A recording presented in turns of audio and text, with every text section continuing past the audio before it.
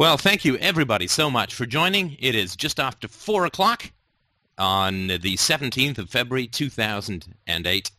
And I just wanted to start off by talking a little bit about something that it's an approach that I take when starting conversations, and I can see this stuff occurring in the chat window and also sort of third-party conversations that I hear about other conversations. But when it comes to investing your time, your finite, precious, life-given time into conversations that occur with people, I think there's a certain kind of sales approach that can be very, very helpful. And I think what we need is a little bit more haughtiness. And let me sort of explain what I mean by that. Hopefully it will make some sense. And I'll sort of give you my experience of chatting with people. So I was in the Mark Stevens show over at the We the People radio network last night, and there was a gentleman in the chat window who was a guest, and he was just talking a whole bunch of nonsense. You know, I don't agree with Steph. Well, what don't you agree? I don't know. I just like to think for myself. I reject things, and I call it thinking. All this kind of stuff, right? So my thought, the way I sort of approach these kinds of things, and it might be of help to you, I think it will be. The way that I approach these things is I view myself as Simon Cowell from American Idol. He's a somewhat acerbic British fellow, like me, except I'm not really at all acerbic or hairy or rich. But I think I am a good judge of philosophical talent. At least I like to think so.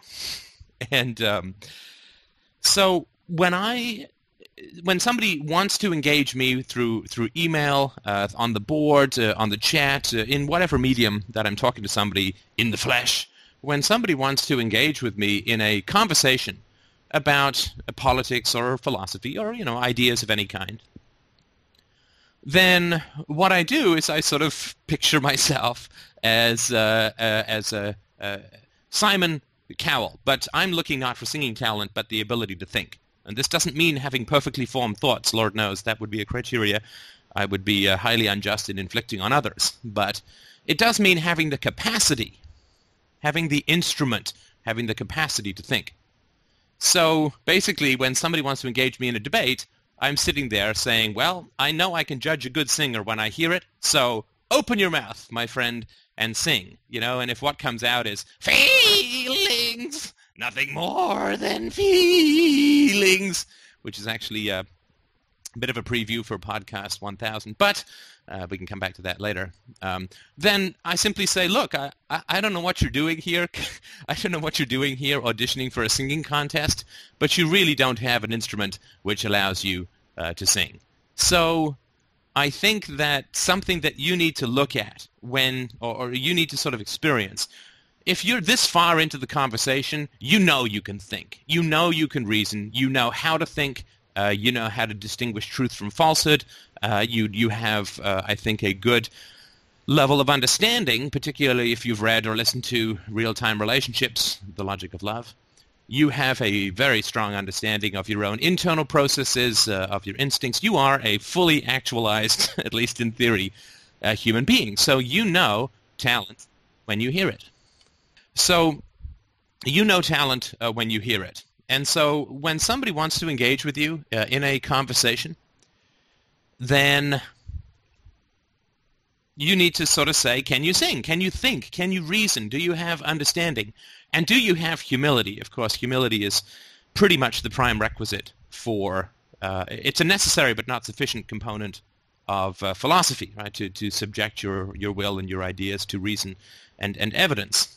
And so when you're debating with somebody or somebody wants to engage in a debate with you, you need to look at them critically. You need to look at them haughtily. And you need to say to them in your mind's eye, you need to say, how's the audition going? Are you competent or capable of discussing things in a rational manner? And if they're not competent or capable of discussing things in a rational manner, and you will know that very, very quickly, then you just need to not engage with them, right?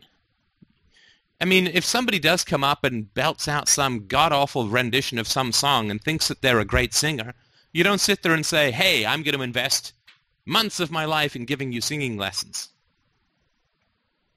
That would not be a sensible response to listening to somebody come up with a terrible singing voice and want to think that they can win American Idol, right? Because everybody's in it to win, right? It shows such a disconnect from reality that you couldn't even begin to explain the basics of reality, cause and effect, and so on. Like if you go to American Idol auditions and you've never listened to yourself sing, then you're mental, right? And then if you do happen to get it, it's purely accidental. So I would say we need to look at these reach outs to us, so to speak, occasionally these reach arounds, which look at them and say, well, can you think, right? And if you can't think, do you know that you can't think, right? So if somebody says, I really want to be a singer, I know I can't sing right now, but I'd be really interested in taking lessons, that's great. But if somebody comes up and screeches like a cat being fed ass backwards through a blender and thinks that they're, the best thing since Andreas Bocelli, then you don't even, there's nothing you can say to these people. And the last thing I'll sort of mention in this approach is that it's so important to remember that this is a multi-generational project that we are undertaking or embarking upon. And what that means is that we are not training people to be free. That's a very important thing to remember. We are not training people to be free. We are training people who are training the people who are going to train the people who are going to be free. Right? We are not training anybody in philosophy who's going to live in a free society. Right?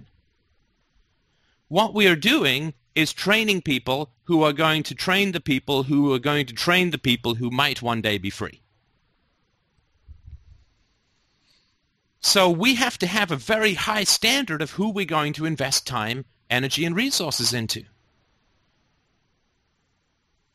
Because if we don't, we're just going to squander all of our energies into fruitless, bitchy, frustrating, negative, hostile interactions. We have to be very, very, very judicious about who we invest our time and energy to. Because if you can make somebody into a great singer, when you take Sir Screech-a-Lot into your stable of people you're going to train to sing, you're excluding someone who might have this beautiful, supple, gorgeous voice. So all the time you spend trying to get Sir Cat through a blender to hit a note correctly, accidentally maybe once, you're not investing in somebody who can really make a difference. So I think it's just very, very important to be a little haughty and to say, how's the audition to interacting with me going? Right. So there was a guy on the board who came and basically said, why do we have this exploitive, destructive economic system called marriage, right? It's like, well, that's not a serious question. And I went and he kept changing his story, and this is like, well, sorry, you failed the audition. Next, right? In your mind's eye, it's a stage. Who gets to be on that stage? Well, you've got to have that guy with the big sheep hook ready to hook people off that stage at a moment's notice. Conserve your energies. Conserve your strength. Focus on those people who can really make a difference. Because we're looking for the next group of people who can take the conversation further. We're searching for the one. We're searching for that, I don't know, super rich kid with the golden voice, the massive connections, and, who's 17, who's going to, take it to the next level. We're looking for people to pass the torch to. And that means that we don't throw the torch down a well and hope it's going to somehow light the world. So I'm just suggesting, for your own happiness and sanity and for the effectiveness of what it is we're trying to do, just try to be as judicious as possible. And don't look at, people who come in who are irrational, don't look at them as challenges to be overcome or people you have to turn towards the truth. You just shake your head and say, well, if you think you can think and you're going to start telling me all about reality, then obviously you can't, not only can you not think, but you're not even within 5 interstellar dimensions worth of reality to begin with. And I don't have the time or energy, and you obviously don't want to learn, so I am not going to engage with you. I am going to wait and engage with people who are enjoyable and who make progress. And this is sort of related to what we were talking about with Rod last weekend, right, about the speed at which people get it. So you can spend 20 minutes getting somebody 90% of the way there, or you can spend 2 years getting somebody 10% of the way there. And just be really judicious for the sake of the future, right? For the sake of having a really satisfying effect on the world. Because you don't, at the end of your life, you don't want to look back and say, well, I sure had a lot of fights with people. I don't know that I changed that many people's minds, but I sure did have a frustrating time beating my head against a wall and not moving the conversation of philosophy and truth forward in any particular way. I don't want that to be your epitaph. That'd be very expensive to put on a tombstone. And so just, look to the future, look forward and conceptualize looking back in your life. If you say, well, I played it smart, I conserved my resources, I only focused on investing in those where that investment really paid off. I didn't hand out my money randomly and hope to make a killing, right? I studied, I invested wisely, I withdrew investments from non-performing people. But be very, very hoard your resources and invest them only where the payoff is clear and the satisfaction is strong. And don't get drawn into fights with people who think they can sing. And save your energies for the naturally talented. So that's my sort of intro thing. That's it for me. So feel free to give me a huge long pause now while you pretend to be shocked that I'm asking a question. No, I'm kidding. The mics are all yours, my friends. I just had one quick question about that interaction on the board. Uh-huh. So he comes in with that pseudo question, loaded question, and somebody follows up with, I don't understand what you mean by oppressive or whatever it is he called marriage. Right. And then you immediately responded with, well, despite the title, it means he's not serious about the question. Right. Yeah, it's not a serious question. It's like, have you stopped beating your wife yet? I mean, it's not a serious question. Right. So at that point, I figured you had pretty much checked out of that thread. But then you went back and engaged him anyway, and I'm wondering why. Well, I'm not sure that I engaged him. What I did was I asked him for his definition of a few things. The reason that I went back in there, I mean, I knew that the guy wasn't going to be talking about anything sensible, but the reason that I went back in there was so that other people could see that more clearly. Okay. So it wasn't. You don't suppose that it was pretty obvious from the initial post, then? You mean like the thread on no property? Right. No, I don't think it's obvious to some people when there is not an open and curious and honest intellectual debate occurring. I don't think that it's very obvious to a lot of people. I mean, if you look at the stuff that went on in the There's No Property, then if you look at the determinism stuff, it's, it is hard for people to see it sometimes, so. I suppose. Okay, I was just curious about that. That was my only question. Sure, thanks. 24 people can be in the conference call. I did find another place which you can rent monthly, which allows you to have up to 500 people in the conference call. That'd be 500 people who wouldn't know that they're supposed to have a question. Anyway, we can come back to that. So it's open to whoever has a question or comment next.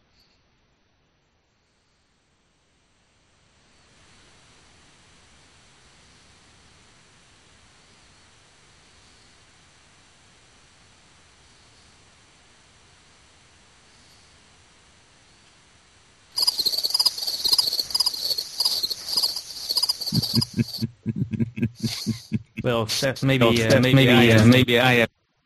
Oh, I have a tremendous echo. I think it's better now. Okay. I must say that sometimes debating these people is not so frustrating, but I have some weird enjoyment about it. I don't know where that comes from. You have any idea? Sure. Well, tell me about your childhood.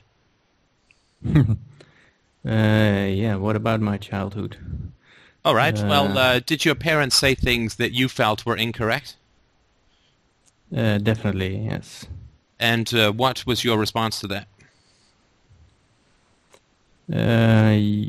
Well, debate and a bit of passive aggression. And did your debate occur at the rational level, or was it more emotional and assertive, or as you say, passive aggressive?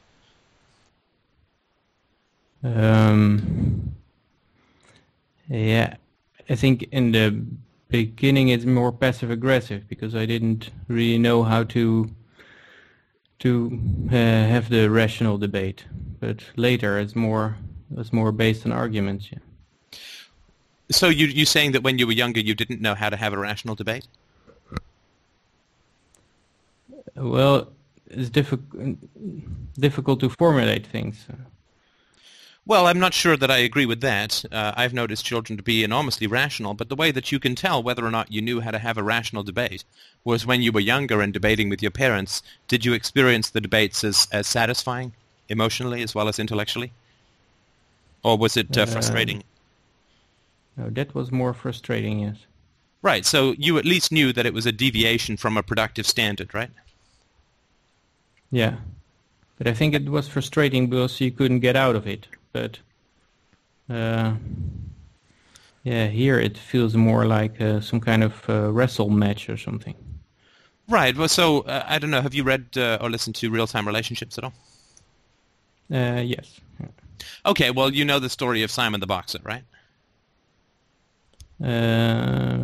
Yes. Yeah, oh, you might want to have a read of that section again, substituting frustrating debating for physical violence. Mm-hmm. Because you would have a habit of feeling that you had a sense of power and control by entering into these debates and trying to get the other person, but never being successful in getting them, right? Mm-hmm. So that's why you would do it, right? Because it's a familiar situation. And are you still in contact with your family? It's diminishing. Okay. But, Yeah. And have they changed at all since your introduction to philosophy? Have they accepted any sort of more rational or sensible premises or processes for debating? Not with my parents, with my sister. There's some progress. Right. Okay. So your parents are the same as they were when you were young, right? Yes. In this way, right? I mean, in terms of not having a sensible approach to debating. Mm-hmm. Right. And when was the last time that you got into a debate with one of your parents, or one of these pseudo debates? Yeah, I got a letter last week. And you responded to that in a way that was familiar? I have not responded yet. Kind of that is not kind of enjoyable. Okay, but what was the last time you did get into a debate with one of your parents? 2 months ago. I mean, a verbal debate? Yes. Yeah. 2 months ago, I think, yes. And the outcome was not satisfying, I would imagine? No. No, I mean, everybody gets tense and then you kind of just have to abandon ship, right? Agree to disagree, blah, blah, blah, right? I never said that. Well, how did the debate end then? How did the debate conclude? What was the end point? Yeah, it was an attempt to go to chit-chat and to avoid the area of conflict. Sure, yeah, I mean, it's religious, right? Fundamentally, without reason. It's either domination of one person of the other through force of personality, force of arms, or power differential, or you just both have to drop the debate and agree to, in a sense, just agree, either pretend that nothing happened, agree to disagree, which is kind of the same thing, but you have to drop it, right? Yeah. Yeah. Right. You can't play a game if you're playing chess and they're playing checkers on the same board. You just have to agree not to play, right? Yeah. This rationally, it's sensible. It's not going anywhere, but right. So difficult. overall, the premise that I would put forward would be something like this: that anything that we had a negative reaction or experience of when we were children is something that we must studiously avoid as adults, right?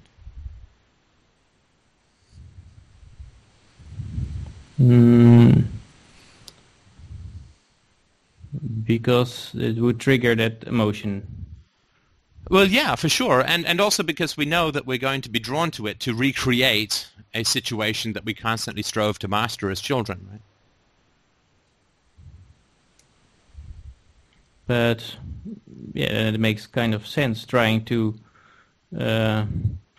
train yourself in something you used to lose. Well, sure, but you have to put yourself in situations where you're not going to lose again, right?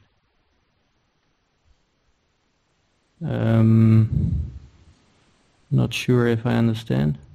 Well, what I mean by that is, to take a silly example, if you are a boxer, but you go into the ring with a guy who shoots at you, you're not going to win, right? No. Right, so if you want to gain confidence as a boxer, you have to stop getting into the ring with people who have guns, right? Yes. But you have to fight only with people who respect the rules of boxing, where it's a fair and clean fight, right? Yeah. And so that means that you don't debate with people who don't have rational standards for truth and falsehood. Because they're the people with a gun, you can never win, right? Because there's only personal dominance in that environment. But the reason you feel like trying is that you feel like this time I can win or something. Well, but you can't, right? You can't No, win. I'm not saying that. You can't win in a debate with people who don't have objective and rational standards, right? It's like trying to practice science with a theologian. Yes, but the strange thing is that I myself also got convinced slowly, and sometimes it doesn't go so fast. So how can you tell? How long have you known your parents for? No, my parents. That is kind of a lost cause here. Yeah. Well, but that's all I'm saying, right? Yeah. Okay. All I'm saying is that if somebody's not rational, you can't teach them to be rational. You can't. It's just not possible. Sorry. And what I mean by that, if they're not rational and they don't know that they're not rational, then what you're basically doing is saying to a guy who's capable of running a marathon, I need to give you open heart surgery. And he's going to say, open heart surgery? I just had my, a chest x-ray. I'm as fit as a horse. I've never had any problems. My cholesterol is normal. I feel perfectly healthy. My doctor has given me a complete certification of health. You're just going to look crazy to him, right? Mm-hmm.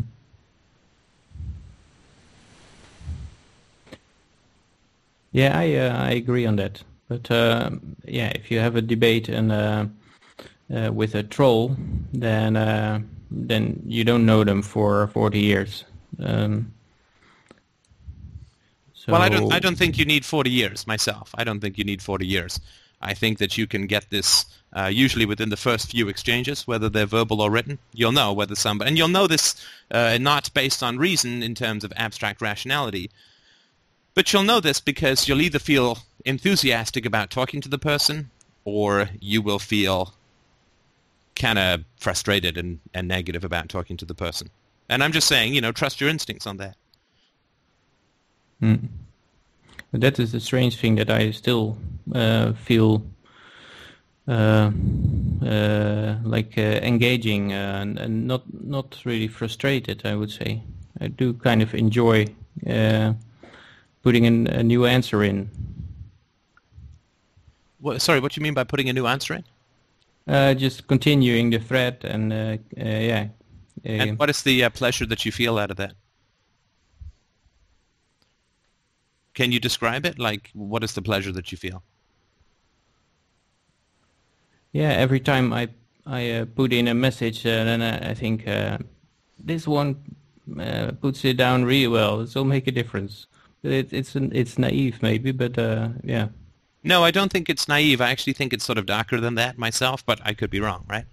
So when you're debating with somebody who's irrational and you post something in a thread, what is the feeling that is it that you're going to get them, like this is going to shut them up, or this is going to win, or they're going to finally say, you're right, you've been right all along, or like what is the feeling that is behind that? Yeah, that is a bit the feeling that you do you're able to bend someone a little bit in the right direction. Well, that's not really a feeling. Can you tell me what the feeling is? Hope. No, I can guarantee you that you're far too intelligent a human being to experience hope in debating with people who are irrational. So what is the feeling? What are my choices? Well, I mean, just tell the truth, right? So when you see somebody's posted something in a thread and they have misconstrued or misunderstood, and this has been going on for a while, and you have an urgency, right? Like you want to get on the board and you want to post something in response, right? Yeah. Well, what is the feeling that motivates that?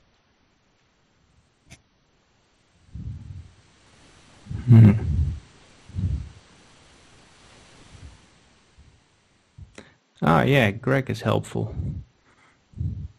It's sarcasm often. Okay, sarcasm is, again, sorry to be annoying, but sarcasm is not an emotion. So what is the emotion that's behind, like that urgency, that I gotta post, I gotta get them. Like, what is the feeling behind that? Revenge, or yeah. Yeah, think of emotions rather than thoughts. You know, mad, sad, glad, angry, frightened. Not frightened. No. No, I don't think Mad. frightened. No. Not sad either. Sorry, yeah, I don't think it's sad. I don't think it's frightened. Sometimes this is just a process of elimination. Yeah, I'm trying to. But I won't say it's mad either. Because mad doesn't mean crazy, right? Just means it can be frustrated, it can be angry, it can, like these kinds of things.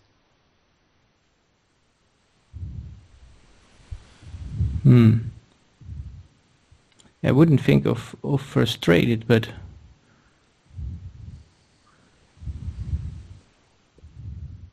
well, no, I'm having we don't have to. Sorry, we don't have to answer this right now, and I don't want to put you on the spot. But what I would say is that this is a very important emotion for you to understand.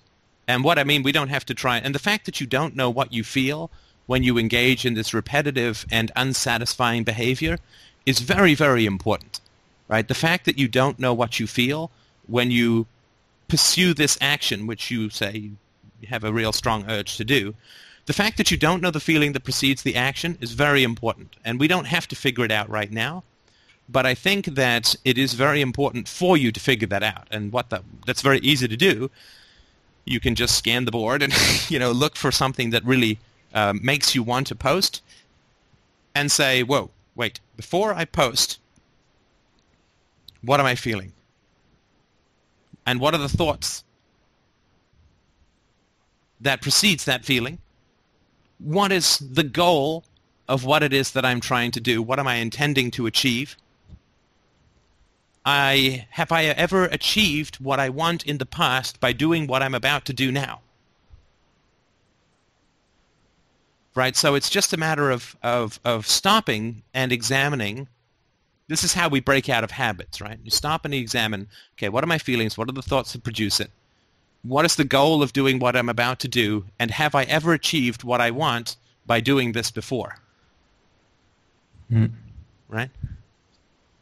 And it's just becoming mindful. It's decelerating what may be a defensive response or an aggressive response. It's decelerating that, breaking it into its component parts, because it's only when we understand that we can really begin to make choices.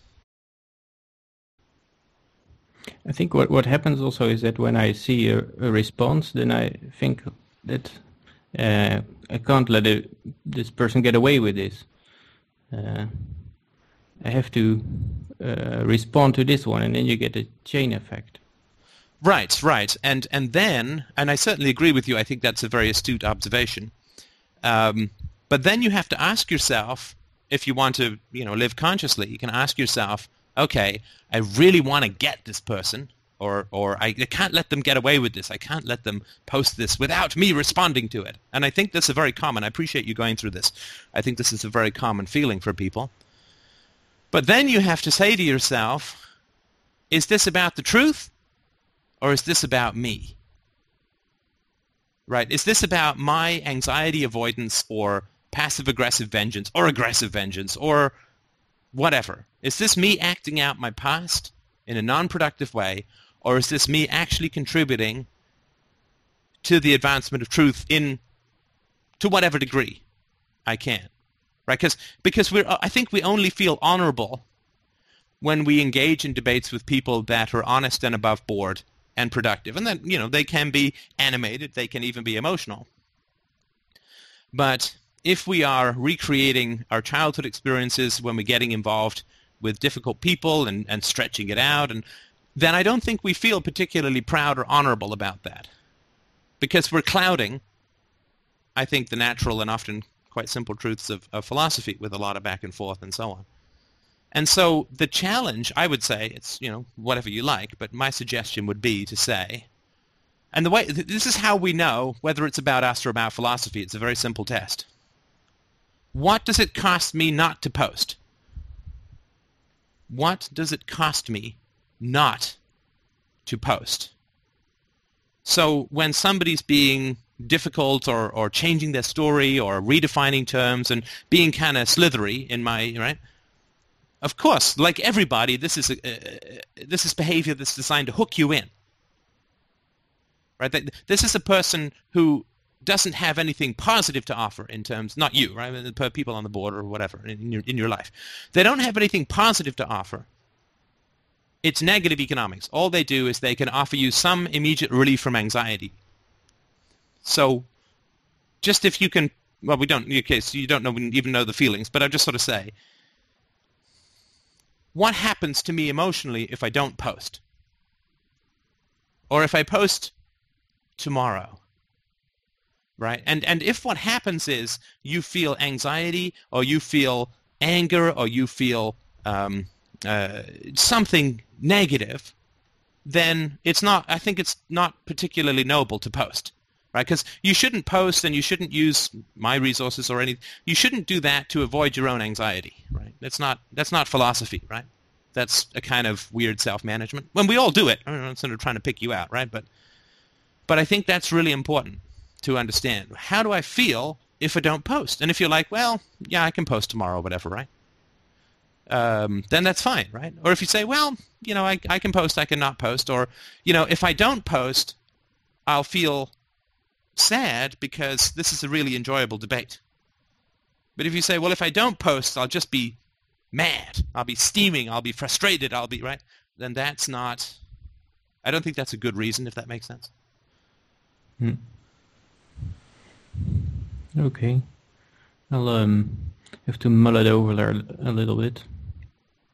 Well, thanks. And again, I do appreciate you bringing this up. I think that this is something that people are, I'm prey to it. Everybody's prey to it, right? But don't engage with people who are manipulative is a very, very foundational aspect of life, right? Don't get involved. These foreign entanglements that Washington spoke of. Right? Don't engage with people who are not being honest. Don't engage with people who are being manipulative. Don't engage with irrational people. And you'll know whether they're irrational or not based on your feelings. They will tell you all that you need to know. But I would say that if you're posting to avoid a negative feeling, that's a bad reason. And that's just going to have you waste a huge amount of time yourself and other people, right? because other people got to read the stuff. And if you're acting out of frustration and you're not conscious of it, what you're going to do is you're going to increase the frustration in everyone else, which is going to cause more people to pile on the thread, and it becomes a free-for-all time waster, right? Do you think I'm doing that, or? Well, I don't know, because I haven't can't identify the threads that you've had. But the key thing to do is to just look at your emotional experience. Why is it that I want to post, and what are the emotional consequences of not posting? Okay, that's clear. Thank you. And that was a great topic. I really do appreciate you bringing that up. All right. Well, thank you very much, and let us know how it goes. If you can figure out this stuff, be sure to post it in a highly aggressive way. No, I'm kidding. That would be great.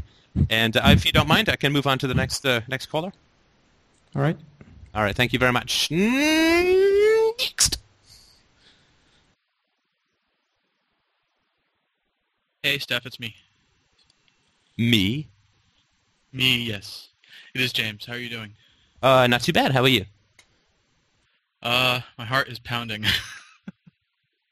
We have quite a lot of fodder over this past week, I think, at least for me.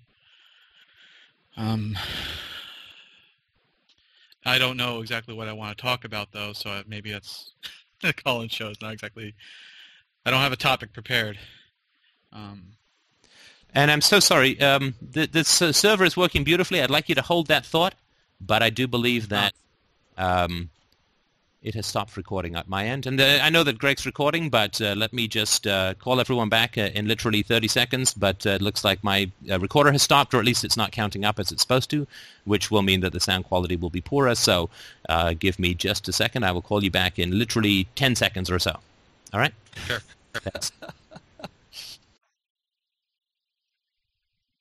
Hi, sorry about that. We're back. We're fine. In fact, it was recording, but you can never tell. Okay, James, are you there? Yes, I am. Sorry, please go ahead. Well, the interruption actually allowed the adrenaline to go down a little bit. But Excellent. Boo! Sorry, go on. Hey! So we wait a few minutes, a few seconds for to reconnect people here? Is that just going to distract me? Sure. Okay. Okay, go ahead. Okay, so I had a lot going on last week, as you know. Yes. With the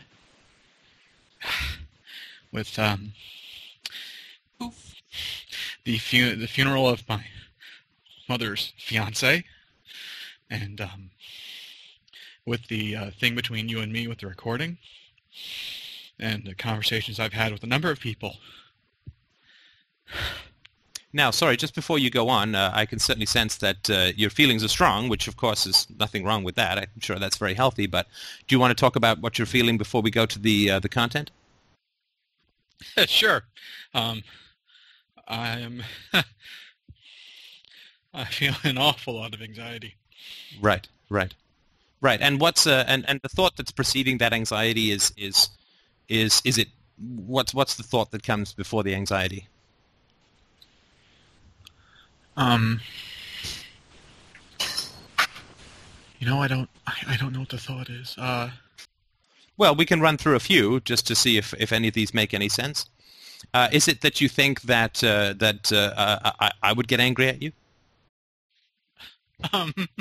I don't think that's it. Well, it's possible. I don't think that's it. Is it that you feel that you are breaking some sort of confidence by talking about this in a public arena? No, that doesn't quite resonate either. Okay. Is it that you are concerned that your mother may hear this? No. Are you No, concerned that's about the reactions of anybody else in this conversation, either now or like this sort of the live crew here, or anybody who'd listen to this in the future? That might be pretty close to it, yeah.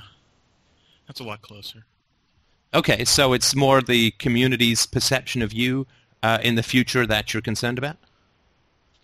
In the future and possibly immediate future as well. So like in this call, right? Sure, yeah, in this call. And what is the sorry to interrupt? What is the story or the fear?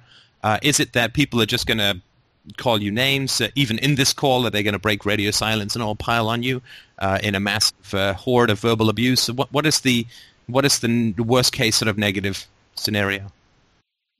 That I'm going to be drummed out. That I'm going to be asked or told that I got to go.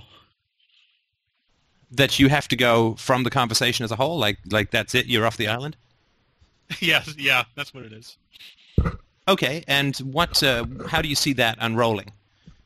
Like, how do you see that occurring? I mean, let's say that you're totally right. We're never going to talk again, and it's all over, right? But how do you see that sort of unrolling? Well, I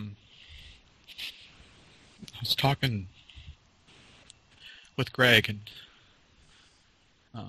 if he doesn't mind, I didn't even ask him. I'm sorry about that. He's got a mic. He can tell.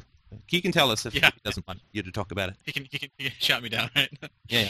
Well, I was talking. La. Just kidding. But just wait 20 seconds between each point, though, just in case he's in a pause. Sometimes he's rebooting. You're him. He has a lot of upgrades. Sorry, go on. Right. Oh, boy. All right, so...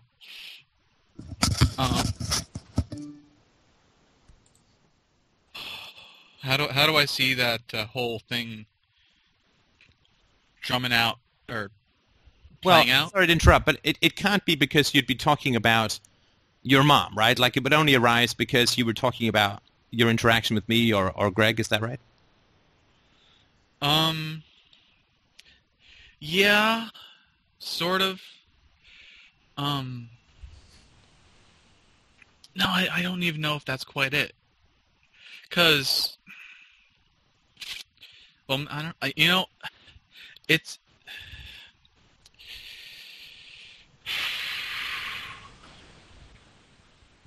I'm sorry. I just right now I don't know. There's somewhere I know, but it's not coming to my mind. Okay. Well, would you rather talk about the issue with your mom's boyfriend, or would you rather talk about the issue that you and I had about the recording? And I know that rather is a subjective term there. You'd probably rather talk about neither, but of course there's something that's impelling you to do so, which I think is a good idea. Sure. Well, I'm not... Well, I mean, I guess we can just...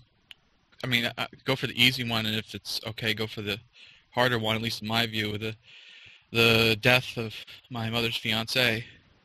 I'm not sure if there's anything actually to talk about there. I mean, it's kind of done.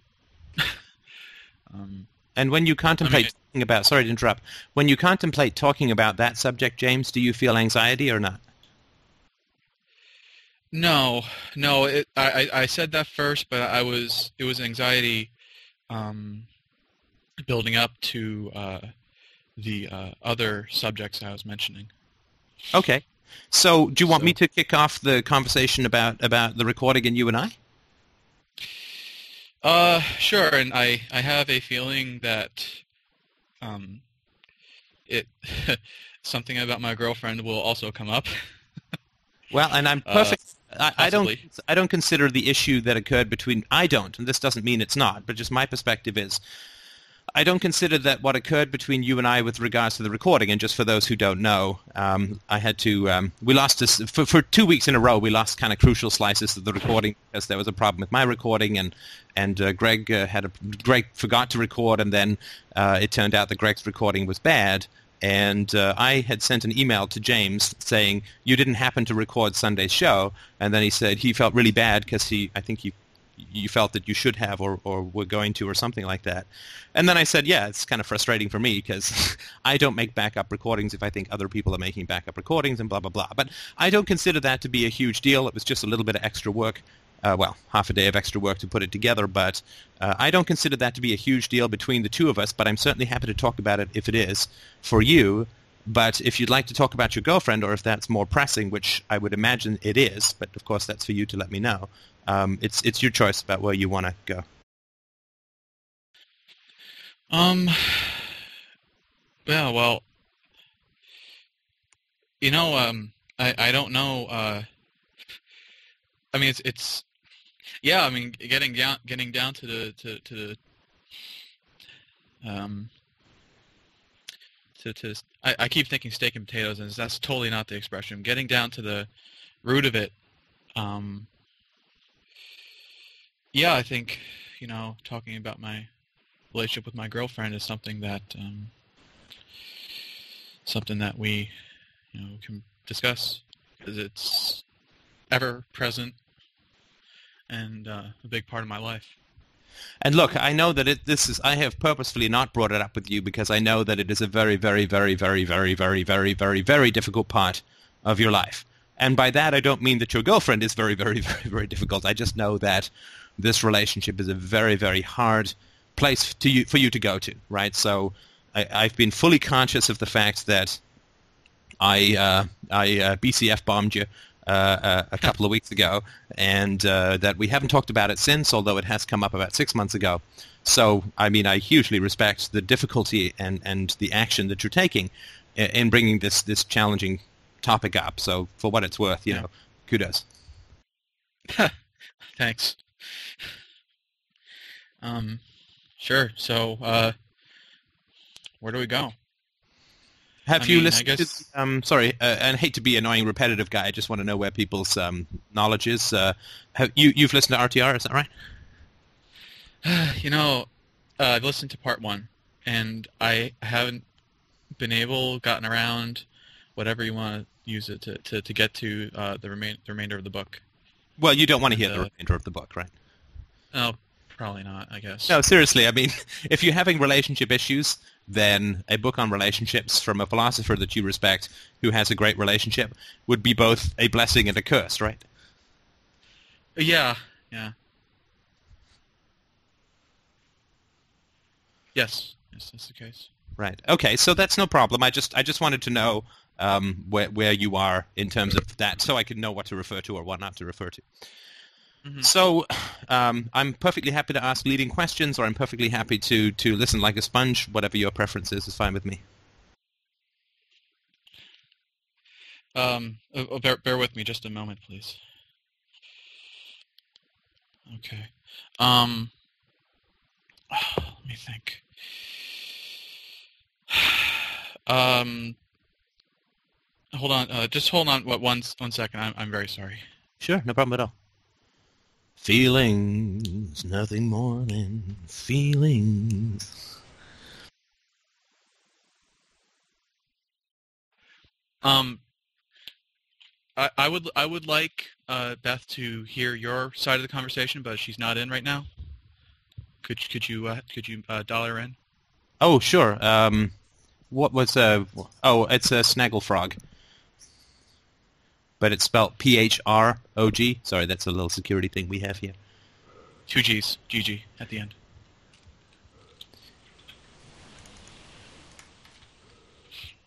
Okay, so we're all set with that? I believe she's in. Okay. She's in. And is she micless, or she doesn't want to speak, or is it mostly because I'm always happy to have... Well, we have both of us in the same room, so she's actually hearing an echo of me. But if we had 2 mics, then there would be an echo for me speaking for you too. So, okay. If she wants to contribute, then I can just hand over the mic. Okay. Okay. I think that at this point, you can just ask some questions and see where we go. Well, if you don't mind, I'd rather ask her questions than you, because I know a little bit about your side. But if she doesn't want to, that's totally fine with me too. Beth? She says she's really shy. Okay, that's no problem. Does she have a hand puppet I could talk to? You can Oh, use a she's sock. laughing. You can use a sock if you want with M&Ms for the eyes. Does she have an invisible friend I could mind meld with? No, that's fine. Okay, I can ask you questions. If she doesn't want to talk, that's fine too. Yeah, okay. Okay, so there was a time in the past, 6 months ago, where you were having some enjoyment challenges in the relationship. That's right, James, right? Yeah. I mean, certainly, but yeah, that's true. Right, and look, that's not a condemnation of the relationship. We have that. Christina and I have that when I don't get my cappuccino within 3 to 4 seconds of me waking up, and I have to use the air horn. That is so. We all have these satisfaction deficiencies. Christina is not going to get the microphone at the moment. Ow! Biting! Ow! Just kidding. So. So Massages, you know. yeah, deficiencies. This occurs, right? And that's actually a very good thing. But because it indicates where you can grow in the relationship. Now, would you say, and this is a somewhat subjective thing, but overall, would you say that your level of satisfaction has increased or decreased relative to 6 months ago? I would say it's definitely increased. Okay, so when you look at, and again, sorry to put you on the spot, but this is just all subjective nonsense. But when you look at 100% great relationship, where would you say that you were at 6 months ago?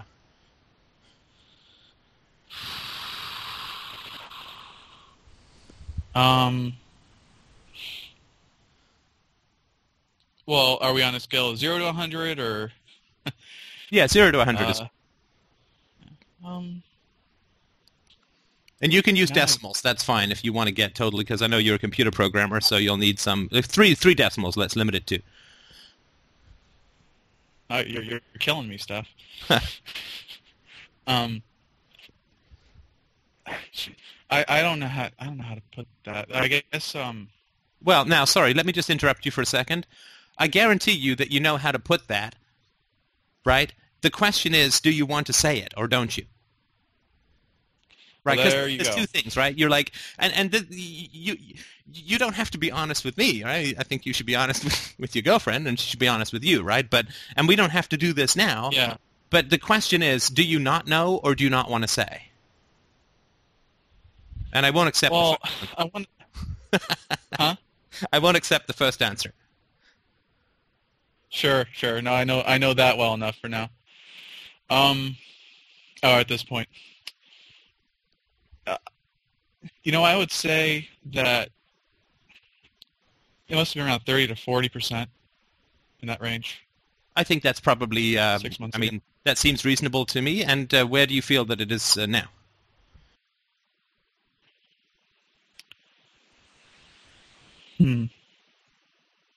I think it's gotten to like.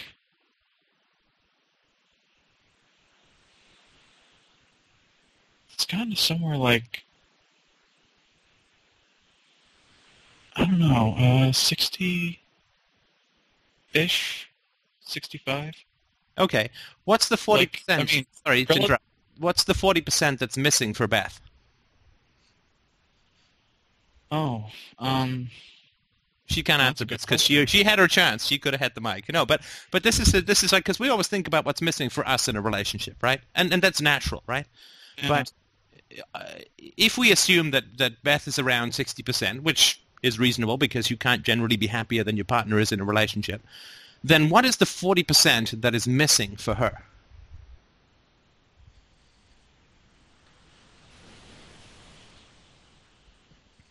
You mean in terms of? Oh, oh man.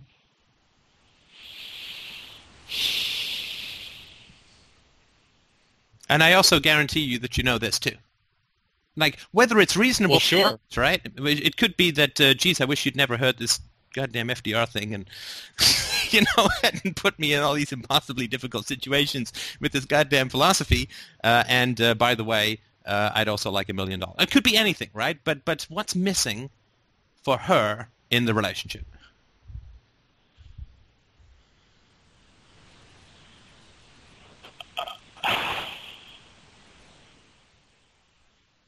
And again, is it because you don't know or you don't want to answer?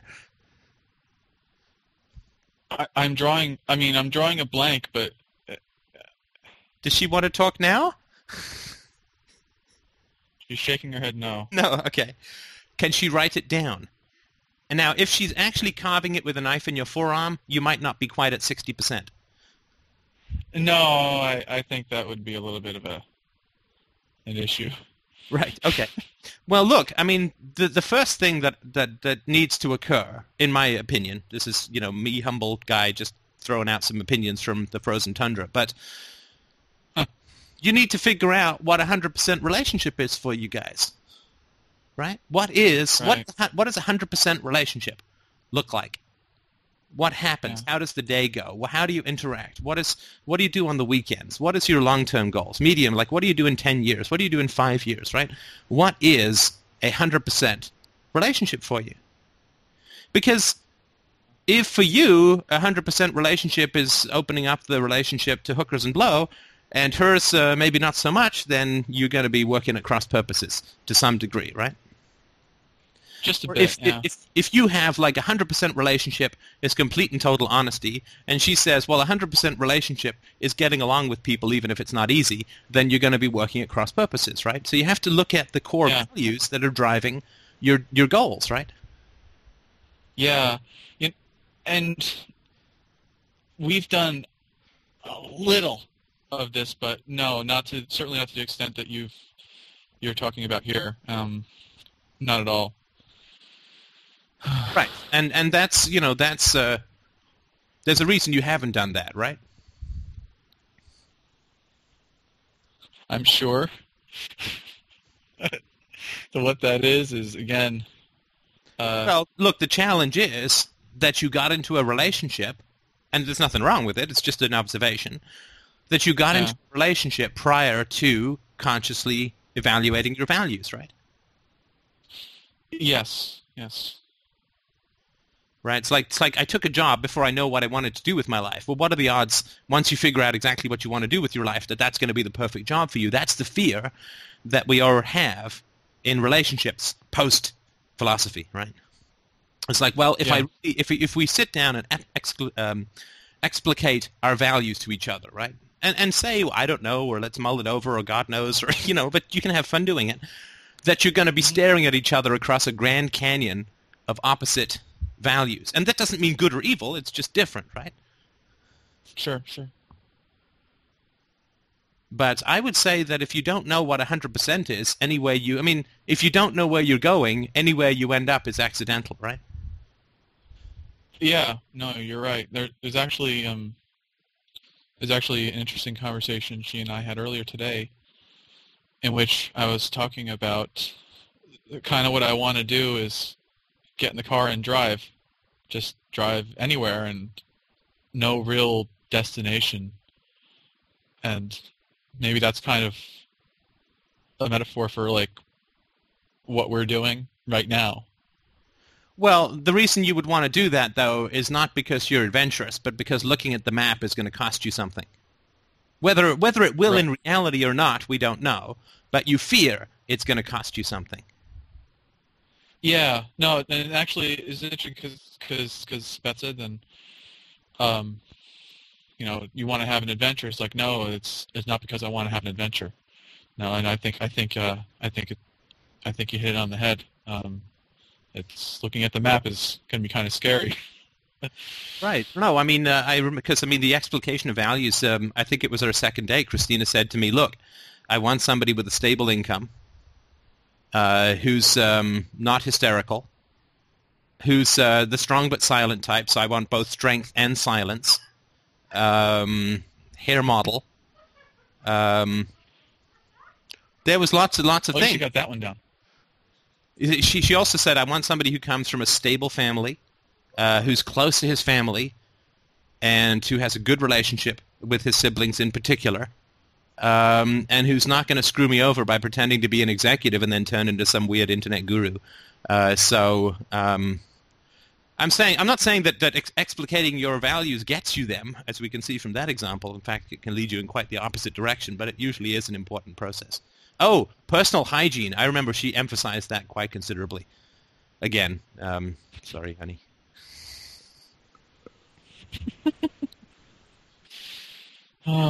So,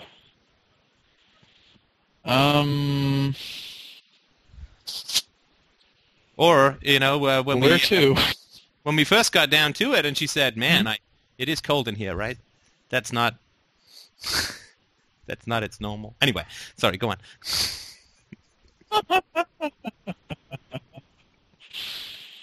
Oh, boy. To come out, right? Sorry, go on. Well, let's try. I'm glad I didn't hear that one. Are you? I'm getting a lot of audio gathering on this side. Put a couple of kibbles out front. Can you hear me okay? It's like getting a moray eel out of a hole. Sorry, go on. I was just wondering if you can hear me okay, because sorry, I just glanced at the chat. Craig, naughty. I'm cutting out. Blame Time Warner. So, I mean, in your humble suggestion, Steph, maybe finish up the RTR book. I mean, are there other resources like we can look? I mean, obviously we have to talk to each other. I don't want to. Yeah, the RTR book is a good place to start. But look, she's got to be on board with the philosophy thing, right? Or you've got to get off the philosophy thing, which I don't think is possible, right? And this is sort of a, dare I say it, a bald truth, right? Is that if you believe that it is virtuous and valuable and noble and whatever to do the philosophy thing, which I believe it is the case too, then she can't fight you on that, right? And this is just something you guys need to talk about. And because you can never talk someone out of what they consider to be a virtue.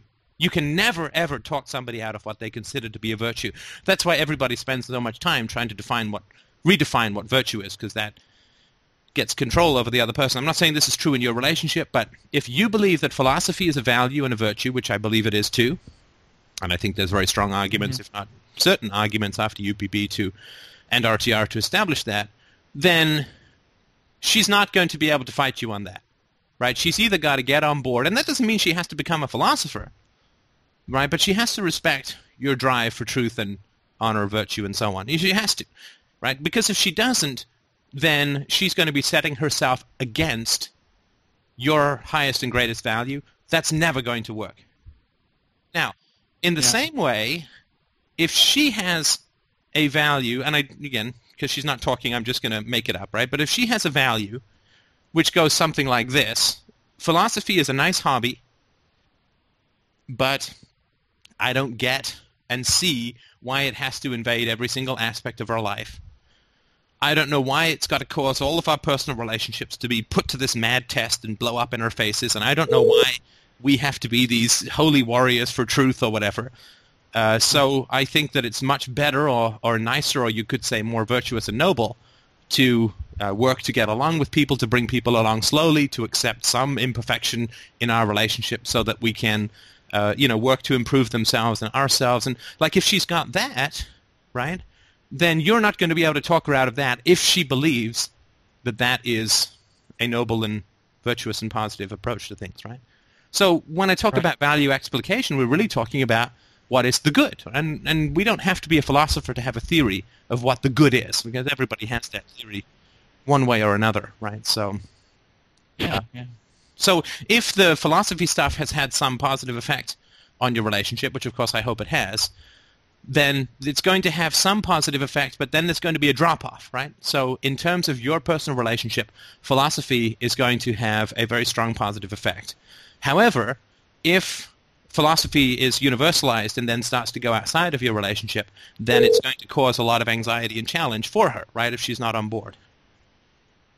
Yeah. Like, what do you mean you're not going to your step-fiance's funeral thing, right? No, actually,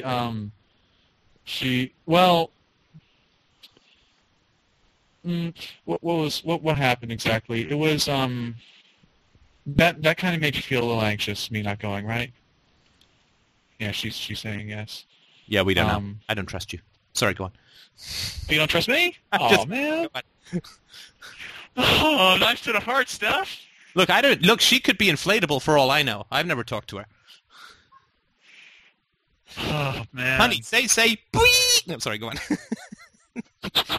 Say the following.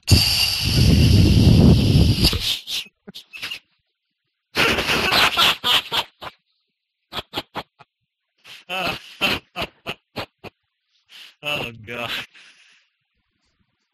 And take that look of perpetual surprise off your face. Sorry, go on. Well, she's turning red. Good job. Excellent.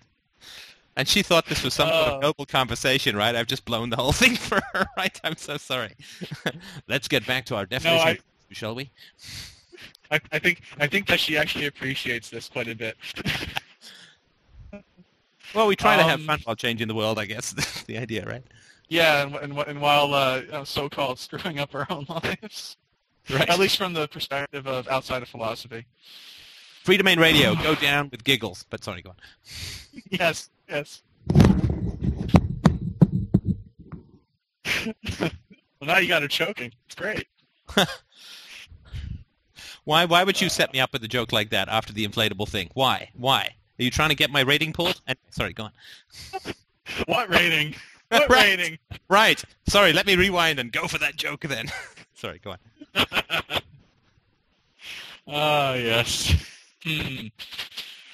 So, the the funeral thing. I guess that's just one example, though, right? Because Well, sorry, just to, because I think I know where the challenge may be, right? So it's one thing for her to say, I think it's a good idea for you not to go to the funeral. That's one thing, right? However, it's quite another thing for her to say, I think that we should not have destructive or corrupt relationships in our lives as a principle, right? Agreeing with an right. instance is one thing. Agreeing in principle is quite another, right? Sure. It's like saying that this one particular charity is helping us, but we need to point guns at people in order to feed the poor. Yeah, or like saying, well, I don't like subsidies to the farm industry, but we should keep the subsidies to the oil industry, right? Yeah. Okay. Yeah. That also works. Yeah. So is she is she in agreement with principle, or and it's just a question, it doesn't matter, right? But is she in agreement with principles that also apply to herself, or is she more in agreement with, yes, it seems like I can understand why you wouldn't want to go to this guy's funeral?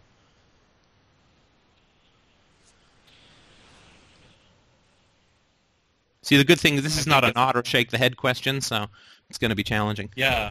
There should be a string on her back. Try pulling the string. I hate that. Her, Sorry? That's going to deflate her. Right.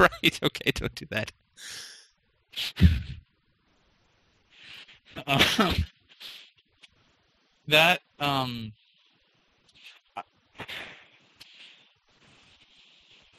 She's seen me sort of go through a lot of my relationships, but that doesn't mean for her, right? So. Yes. See, she's hoping that she's going to be able to stand in front of this tsunami called philosophy, and it's just going to go right around her, right? You're shaking your head. You're nodding your head. She's grabbing a What are you surfboard. trying to say?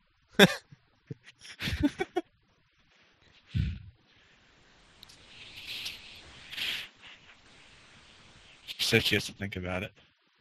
Well, We don't look, I like mean, those and this circumstances. is the important thing, right? Because you approach this, and this is a bit of a male-female divide to put on a sexist hat for a moment, but this is not a better or worse thing, but men tend to approach things in terms of principles, and women tend to approach things in terms of an emotional understanding of instances in general. I mean, in a ridiculously generalized way.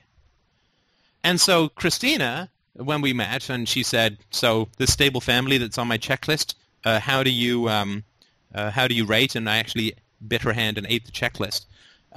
When she asked that, she sort of said, "Well, yeah, it makes sense that you would not spend time with your family because of X, Y, and Z." But she didn't get the principle thing, and that's partly because I hadn't worked out the whole principle thing yet. But Then when it came to her family, it was like, well, no, this is different, right? Right. This doesn't. This is apples and oranges, right? Or rather, Greek people and crazy people. So there's that. Go on. Sorry. No, go ahead. Oh, I was gonna say, that sounds quite familiar. Like she totally understands why I don't want to have anything to do with my family. But we've been talking. Well, maybe I've been doing most of the talking, but about her experience with her father, and I've done some listening, and how that sort of plays out with some of the things that, other things that we've talked about, in other situations. Right, and sorry to interrupt, but and I'm sure this will resonate, but let me know if it doesn't.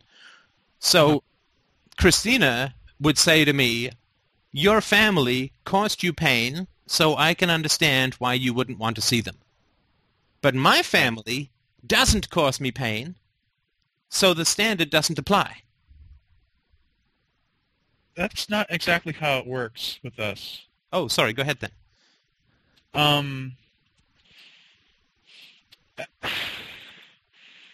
It's kind of, it's more like,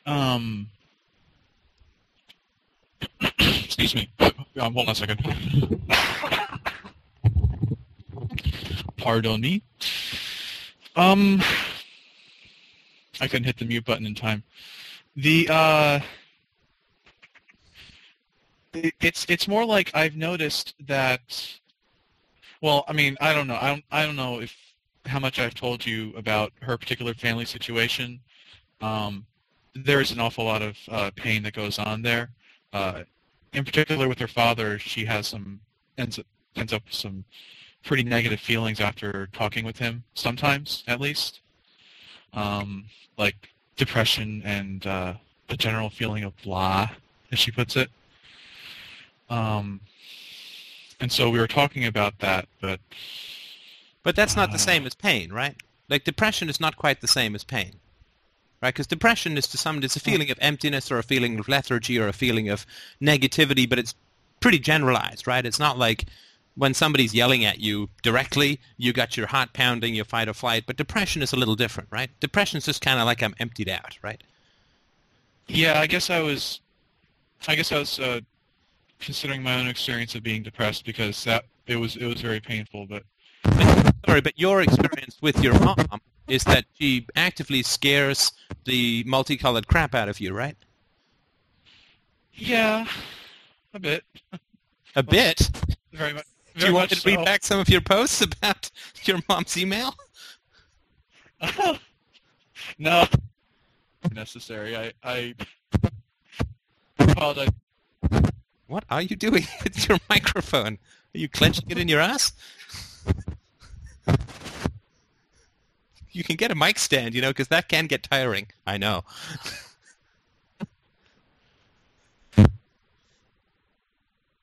Oh dear, I'm afraid he's gone. We were just about to solve it all, too.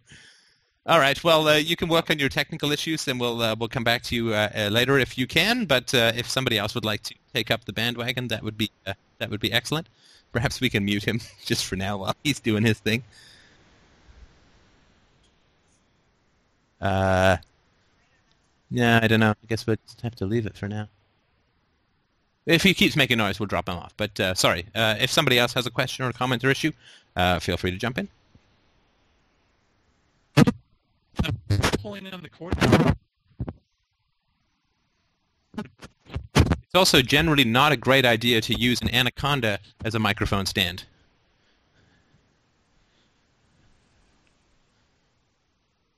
Yeah, can you drop him? Just kick him off. Yeah, he'll have to come back in if it's still making noise. So, okay, sorry, if somebody else had questions or comments or issues, that'd be great.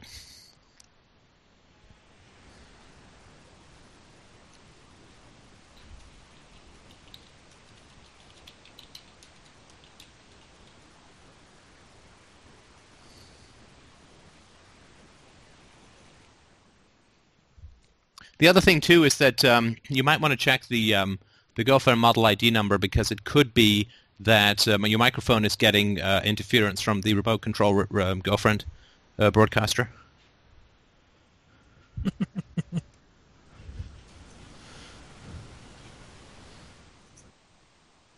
We get him back. No, You could always have like a list of topics you could talk about while we wait for the crickets during the crickets of. No, so I don't want to go on big rants while I'm waiting for questions because I get those all week. So we'll just wait. Somebody's going to come up with something once they realize that it's, it's a place where they can ask questions. You could always think of like a comedy routine that you could. Sticks. I have a question. Is that Nate? No, this is JC. Oh, sorry about that. Go ahead. Yeah. I know you see tattoos and piercings and things as a sign of low self-esteem. What do you make of people who buy lots and lots of stuff? I mean, should we think about how should we think about our material possessions in terms of our life, I guess? Well, I mean, it's a very good question. There's two poles, right? So the one is that you don't buy lots and lots of stuff, and then the other is that you buy lots and lots of stuff, and all of it is free domain radio, books, or audiobooks, or specifically T-shirts, hats, and that, of course, is a mark of incredibly high self-esteem, particularly if you're only wearing the hat and you go outside anyway. That is the mark of an extraordinarily high level of self-esteem, and that's the kind of advertising we want. Unless it's cold, in which case, again, it's not such a good if you're a guy. But awesome. Yeah, well, I mean, we need... I was just a little bit of context why I asked the question is because I need to get rid of like most of my stuff in the next couple months. So, and I'm feeling a little weird about it. Why do you need to get rid of your stuff? Because I need to move into a much smaller place. Ah, okay. Well, I don't have any particularly strong answers. For sure, we don't want to define ourselves by our material objects, right? The material objects are non-reciprocal, so you don't want to just, have a relationship with your laptop and so on, right? So we don't want to be defined by our material objects. But at the same time, I mean, as a pragmatic and materialist philosopher, I certainly have no problem with, buying shiny toys and having a nice place and so on. So I think that there is an interesting etymological, right? The word possession, I think, is very interesting because it means both things that you own and also the demonic inhabitation by an evil spirit. And I certainly am rather shocked to the degree to which people are willing to sacrifice personal relationships for the sake of material objects. And I'll give you a quick example. When Christina and I were first going out, she lent me her vacuum cleaner because me doing everything with the dustbuster in a shop in Hale wasn't working as well as we'd hoped. But she lent me her vacuum cleaner, which she'd had for a long, long time and was very expensive and so on. And because, all of the things she ends up owning tend to be very expensive and often high maintenance. But anyway, we can come back to that another time. But I was going to drive it back to her, and I took it downstairs, and I had to grab something from around the corner, and I came back, and somebody had walked off with her vacuum cleaner, which was expensive and treasured and so on. And we'd only been going out like a month or two, right? Not even? 3 months? 3 months, right, okay. And I was obviously upset that somebody had stolen the vacuum cleaner, or maybe they thought it was just there because somebody was tossing it out. But, she was wonderful about it. She's like, no problem, we'll put up a little poster or whatever. But, we were enjoying each other's company, and so a couple of $100 vacuum cleaner did not stand in the way of us remaining close and sort of happy with each other. I'm constantly amazed the degree to which people will let material accidents or so on. Like if I don't know, if your boyfriend or your girlfriend, husband or wife puts a ding in the car, it's going to cost you a couple of $100 to get fixed. It's amazing to me the degree to which people will just throw their partner under the bus in terms of holding it over them or getting mad or whatever, right? And I just think that kind of prioritization just doesn't make any sense to me at all, right? Like, I mean, if you love somebody and you respect them and you admire them, then a couple of $100, couple of $1,000 here or there, I can't understand that kind of stuff. And that that's part of what I grew up with, right? Like, I mean, if I don't know, like if I took a flashlight out and I lost it or it broke, like I'd be terrified, right? Because it's like, I'd get really badly punished for it, right? And that to me just never made any sense, like that your kid would feel scared because of a $5 flashlight, like it just, that kind of stuff didn't make any sense. So I really don't like the degree to which people use material accidents or material objects to hold it over other people and to punish them, because that's so degrading to the other person. To be less than a material object is so dehumanizing. So I don't like the way it works out in relationships, but whatever floats your boat individually, I think is great.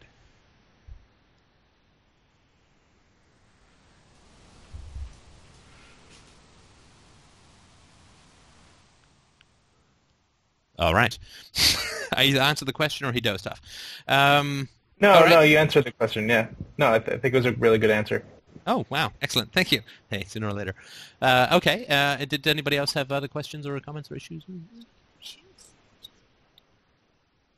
Talking about shoes? Well, I can always add the to that. I think Alice Miller talks about the bourgeois something. I can't remember what she called it, but it's like people that manage their sadness or anxiety by going out and buying lots of stuff.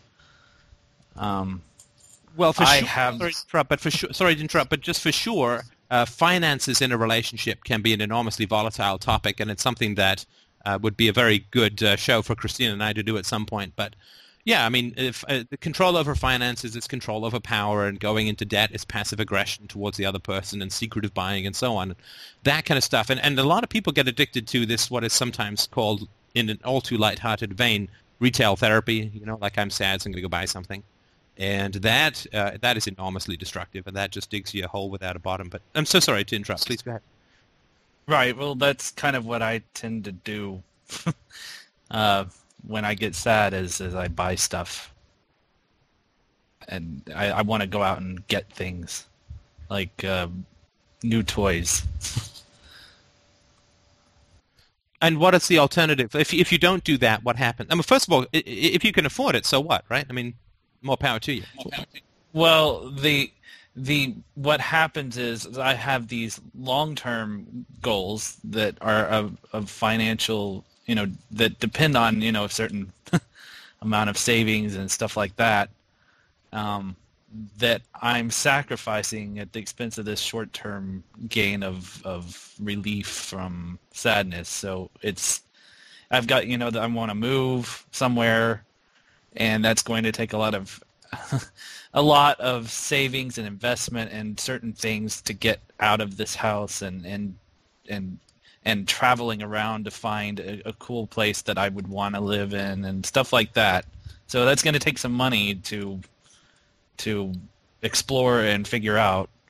And but what happens so I'm if you like, don't, like, if you're feeling, sorry to interrupt, if you're feeling down and you want to go and buy something, what happens if you don't do it? Like, what happens if you don't? What feeling are you avoiding if you don't buy? This like boredom, like sheer just no. It's not just boredom. It's boredom combined with the sadness. It's having to sit in it. Right. So if you get like a new electronic toy or video game or something, then you learn it and you become better at it or whatever. And Right, I feel. Yeah, it's like getting a puzzle or something and feeling effectual because you're busy putting together. But a puzzle is inexpensive, and I don't really like puzzles. So, And how but are you doing this is sitting with your own thoughts kind of thing? better. 'Cause you've than- taken a lot of props away recently, right? I mean, the blunts, the rhymes with, no, I shouldn't say, the ladies, but you have, I mean, you've taken away a lot of props in that sense, right? Yeah, the blunts, the serial dating, the serial relationships, the oh boy, and even lately. So now that it's come to my attention, the buying stuff, and I don't know. God, I had a bunch of other stuff that I was doing Just Well, and where did you learn that from, right? What were your parents' habits in terms of purchasing? well, I would say they didn't buy the things that I wanted, but they certainly bought the things that they wanted. And was your mother or your father the bigger shopper? I think it was my dad who bought a lot of toys. And why did he buy toys? To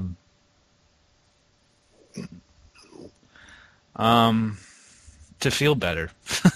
And in fact, a lot of those toys were stupid investments into like these new snake oil things, just stupid things. Did he buy things that would keep him in the garage or in the basement?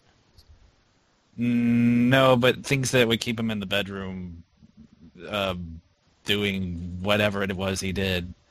Away from your mom, right? Right. Yeah, I mean, people will often use objects as a means of distancing themselves from others, right? Right. And in my case, it's kind of to occupy myself in this sort of isolation I'm in. This sort of a... It's an occupation, kind of. I want a stereo for my car, but I also want to move. So, but one is easier to get than the other. Well, but sorry, in my opinion, you are comparing the wrong two things. Again, just my humble, stupid opinion, but because what you're doing is you're saying, well, I can get a stereo for my car or I can move up my plans to move, right? But that's not I don't think that's a very real comparator. Why?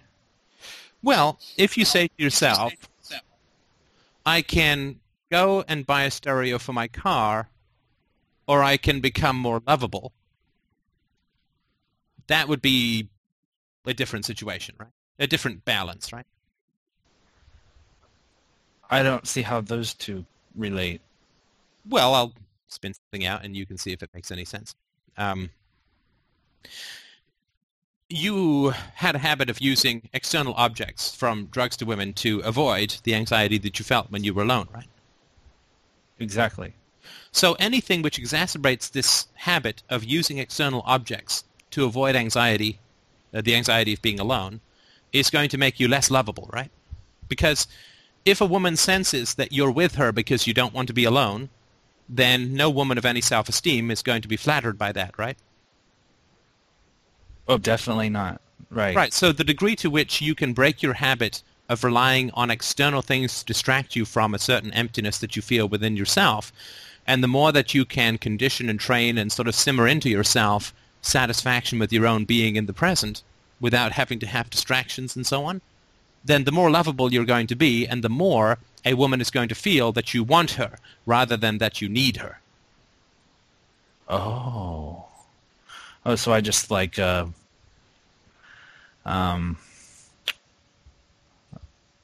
do I know when I'm buying something for because I just want it, and because or as opposed to need it, like the same object, like car stereos, for instance.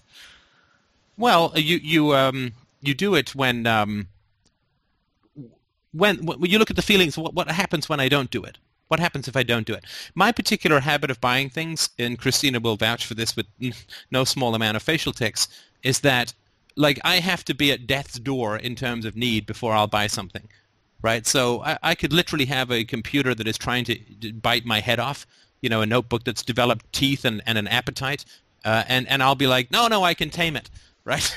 I don't need anything new, right? I'll find a way, right? I'll feed it gerbils and hopefully it won't bite my hands off, right? But yeah, for me it's just the opposite for me. Right. So I know that when Christina is literally like when I'm in the trunk being driven to Best Buy and she's like, if I have to hear any more problems with this hardware, I'm going to, it's just like if you don't buy a notebook for you, I'm going to buy a notebook for you, right? And that's, of course, just terrifying, right? It's just terrifying. Yeah, it would be like me doing her laundry and everything coming out about to fit a Malibu Barbie size.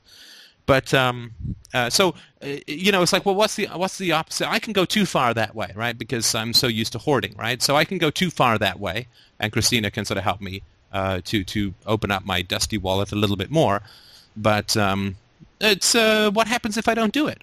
Well, I feel relief if I don't buy something, right? Because I don't have to spend money. But if you're like, well, if I don't do it, I'm going to feel really bored and irritated and depressed, and then don't do it, right? And what do I do instead? Feel bored, irritated, and depressed? Yeah, absolutely. And then using your knowledge of the RTR, Christina's fabulous presentation from Miami, right? You look at the thoughts that are originating all of that, right? Yeah, I have that video, by the way. I can watch that again. Yes, you can. So what you do is you figure out what are the thoughts that are preceding it, what are the thoughts that are making you feel worthless and empty and depressed and valueless and whatever, right? And you look at those thoughts and you challenge those thoughts. You don't feed the demon of distraction. You challenge the demon of distraction. The demon of distraction. Yeah, it's quite a demon. Yeah, there's a great book. It's horribly Christian, but it's really good, called The Screwtape Letters by C.S. Lewis, the guy who wrote the Narnia nonsense. But yeah, it's an interesting book if you ever get a chance to read it. There's some really good stuff in it. But one of the things he says, the devils of this world don't distract you or don't turn you from the path of virtue with great sins. They don't say, we're going to distract you from the path of virtue by filling you with a mad desire to strangle every Japanese schoolgirl in the city, right? Because then you go like, oh, that's pretty bad, right? So I'm not going to do that. He said that the real demons of this world distract you with irritability and discontentedness and fretfulness and worry and fears that are not and concern about the future, and just they distract you with little things, right? That the devils of this world turn you away from virtue by making you cranky, right? Not by filling you with great evils, right? But by disarming you with littleness and pettiness and fussing and my shoelace broke and this kind of stuff that goes through all of our minds, right? But it's this temptation of the tiny, temptation of littleness, right? And so it's like, well, what is it that you want your life to stand for? Well, do you want it to stand for I had a good stereo in my car? No. You want your life to stand for I had a great and passionate love, and I made a huge difference. And see, we keep having to, right, lift ourselves up because we're all raised and so small, right, and petty, and our classrooms are filled with petty horizontal attacks from other kids, for looking different or whatever, right? So learning to love the large, which is what this conversation is all about, learning to love the large again is really hard, right? And so distracting yourself with little things as opposed to preparing yourself for big, great, and wonderful things, that I think is the real balance, right? To should I move or should I get a car stereo? Well, who cares? It doesn't matter, right? But if I can learn to be content in my own company, then I can have a great and beautiful love. That's worth more than a car stereo, right? Way more, yeah. Right. Yeah, okay, that really helps. It's what I was saying to Charlotte a couple of weeks ago, right? Like, what are you going to cross town for, right? For just some guy who's got a job, It's like, no, in terms of what you wanted in a guy, right? Somebody he's who's not a got bastard. 4 fingers and a thumb, at least on one hand, I'm good to go, right? I mean, no, you want a hero, right? You want your life to be big and heroic and juicy and terrifying and exciting. And I mean, we want to be big. We want to live large. And you can have that. I mean, you have to be content with your own company, and because otherwise you'll be prone to self-attack, and thus you'll be susceptible to manipulation and all the stuff that we've talked about before. But yeah, as Christina said, if you don't like your own company, how can you expect somebody else to like your company? Like, if you have to distract yourself, you're going to end up having to distract others, right? Which means that you're not going to attract a woman who's content with her own company, which means you're not going to end up liking her, right? Oh, right. She just becomes another object to... Yeah, this is... Everything seems like such a paradox lately. What's paradoxical? Well, it's like it's a loop, a self-reinforcing loop. Well, I'm not sure how that's paradoxical, though.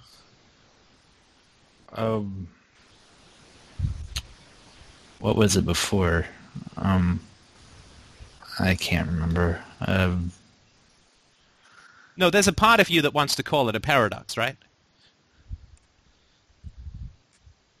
But I Why don't is it know that not- that's a good part of you. Like, I don't know that that's a really healthy part of you. It isn't? Well, no, because, I mean, if it's a paradox, then it's false, right? Right. Right.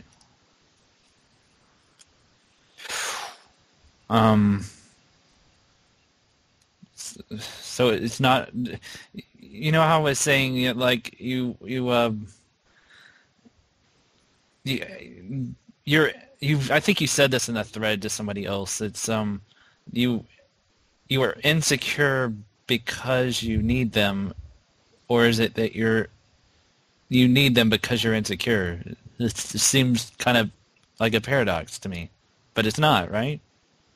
Well, no, it's No? like any habit that you have where the original stimuli is no longer present, then you're doing it to yourself, right? Right, so if you, because you were constantly attacked, you could never feel relaxed, right? This is the Simon the Boxer thing again, right? But because you were consistently attacked as a child, you could never feel relaxed. And so Right. it was bad for you to be content with your own company, right? It was dangerous. It's like going out onto a battlefield without a helmet, right? All right. Right, so, but that stimuli is long gone, right? Nobody sits Long there and gone. attacks you anymore, right? For sitting around doing nothing. Right. Now you can totally sit around. You're legal and 21 and, over 21, and you can quit your job tomorrow and you can, sit in your own feces if you want. Sorry, I'm just looking at my to-do list for next week. Yeah. But you can, right? You can do anything that you want, right? Right. Stew in your own filth. Sorry, that's a week after. So if you're feeling discontent, then you're doing it to yourself. Well, clearly, no one's doing it to you, right? Right. Anymore. So I can be like that Charlie Brown character that has the dirt all. He always seems happy and content Big pen, with the yeah. dirt. Yeah. Hey, we all had our role models. But no, you can do whatever you want, right? So when I was a kid, my brother would grab my hand like all asshole older brothers would. He'd grab my hand and because he was so much bigger and stronger, he'd grab it and he'd hit me with my own hand, saying, "Stop hitting yourself," right? Yeah, mine too. Right. So if I'm still doing that at 40, It's a little. then I'm doing it to myself, right? Right. Which is an infinitely more manageable situation, right? Right. So the key here is recognizing the two, the things, what is of more value, the car stereo or the infinitely better relationship, more the healthier, happier feelings. You don't want the car stereo, right? And I guarantee you this. You don't want the car stereo because the car stereo is a continuation of the pattern that was set by your parents, which is distraction from the self, right? Right. So it's your parents who want you to have the car stereo. Because they're the ones who taught you to distract yourself from yourself. Why did they do that? Well, because if you were comfortable with yourself, then you would have figured out how evil and abusive they were, and you would have gone to the cops, right? Right. So they always got to keep you off balance. They always got to keep you discontented and self-attacking, right? So that you're not worth defending. You're not worth saving. Oh, wow. So every time you avoid the peace and serenity of being content with your own company, you're obeying the orders of your parents.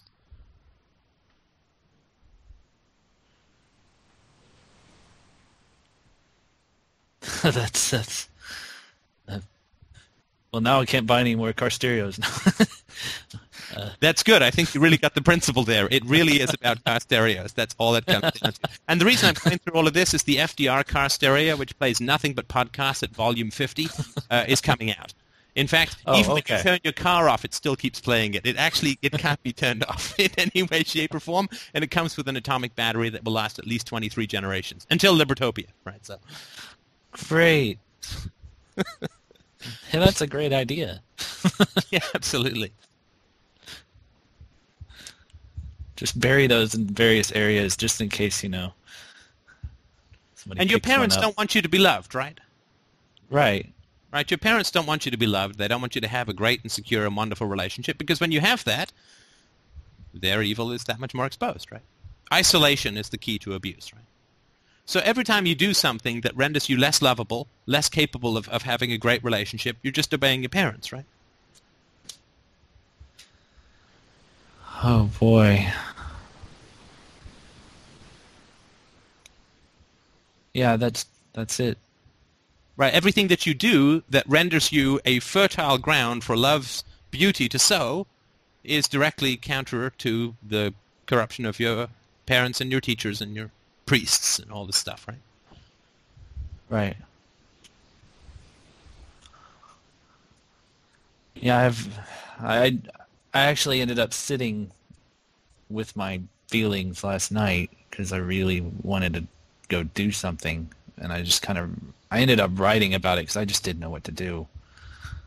But that's good. I mean, I know that it's not easy, right? And the only reason you do it is because you want to have a great love, right? Right. Wouldn't that be wonderful? It would be amazing. I'm telling you, cappuccinos. Oh, so that's what it's about. Absolutely. Caffeine delivery is really the foundational aspect of a great passion. I mean, when I say to Christina after the 45th cappuccino of the morning, you set my heart aflutter, I'm not kidding. It's only the 45th one, though. Only the 45th. Before that, it's all neutral. All right, I think you gave me another key to unlock some door somewhere. And look, actually, it's already unlocked. If you don't buy the car stereo and you don't find the great love, at least you'll have enough money to buy a girlfriend like James, right? One of those inflatables. So it's win-win. That's what I'm trying to say. Right. Yeah, I need to find out where to get me one of those. Oh, I think you know.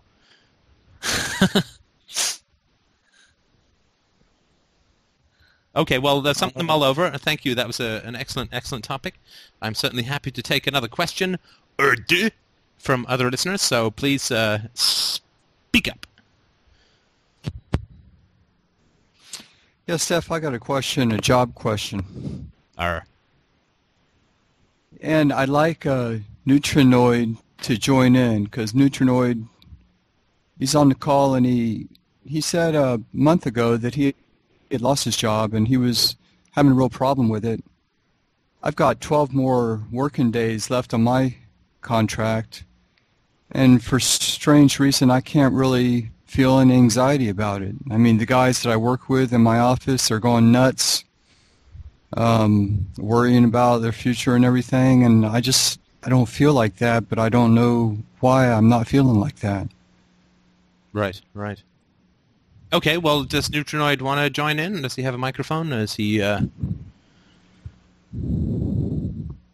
Okay, well, he can join in if he wants, of course. So you got 12 days left, is that right? And then you're going to be cast out into the wilds of the job seekers? Yeah, and the prospects aren't that good in my area for my specialty, and it looks like if I want to keep in my specialty, I'll have to move.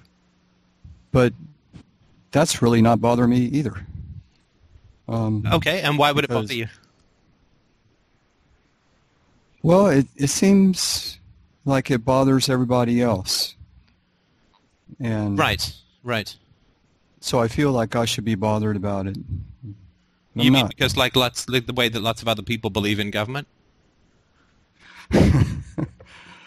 Well, Oh, wait, what about the God thing? Do you feel like maybe we should be heading in that direction? Because, like, a lot of people believe in God, right?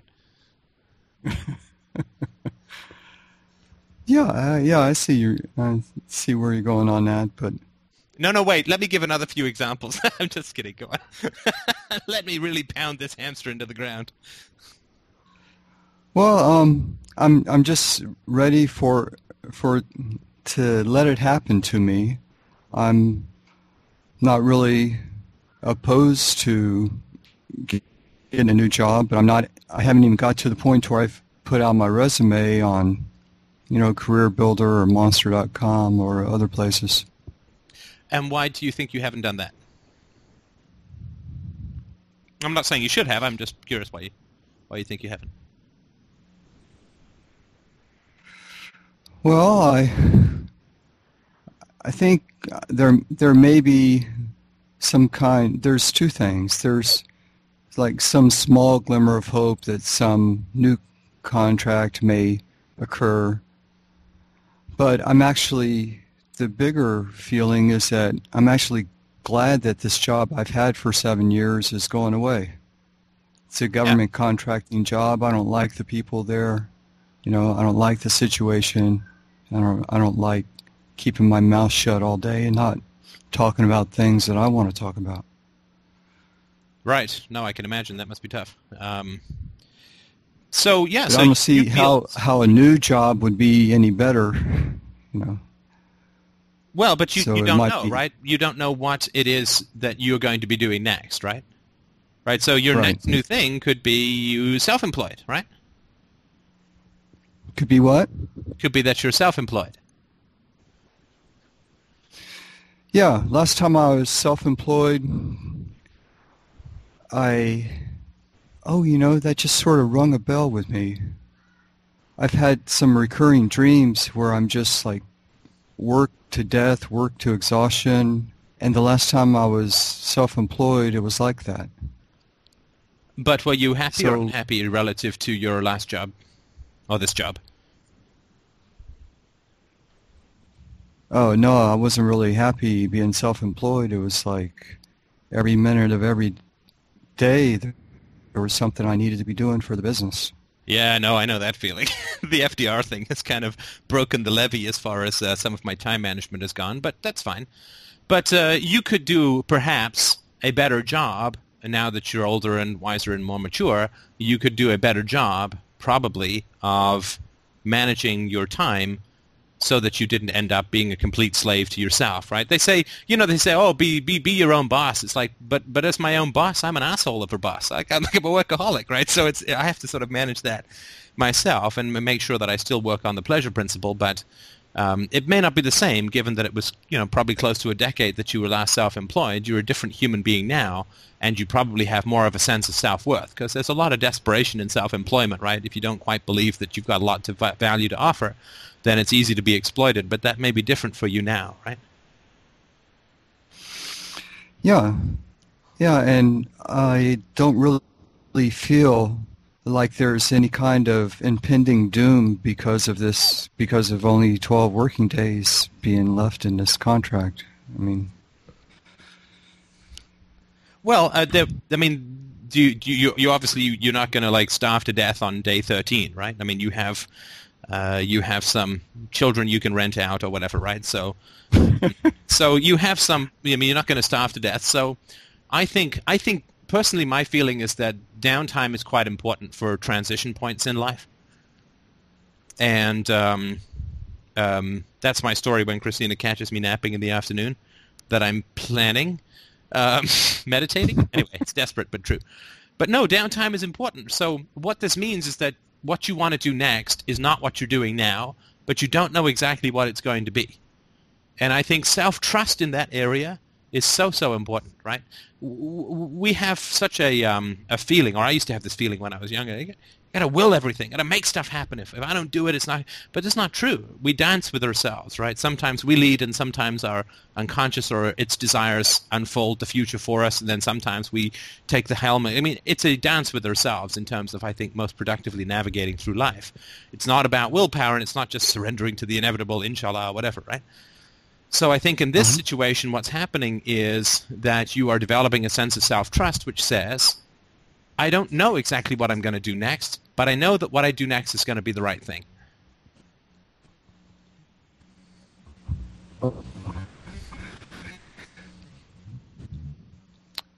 You know, I had a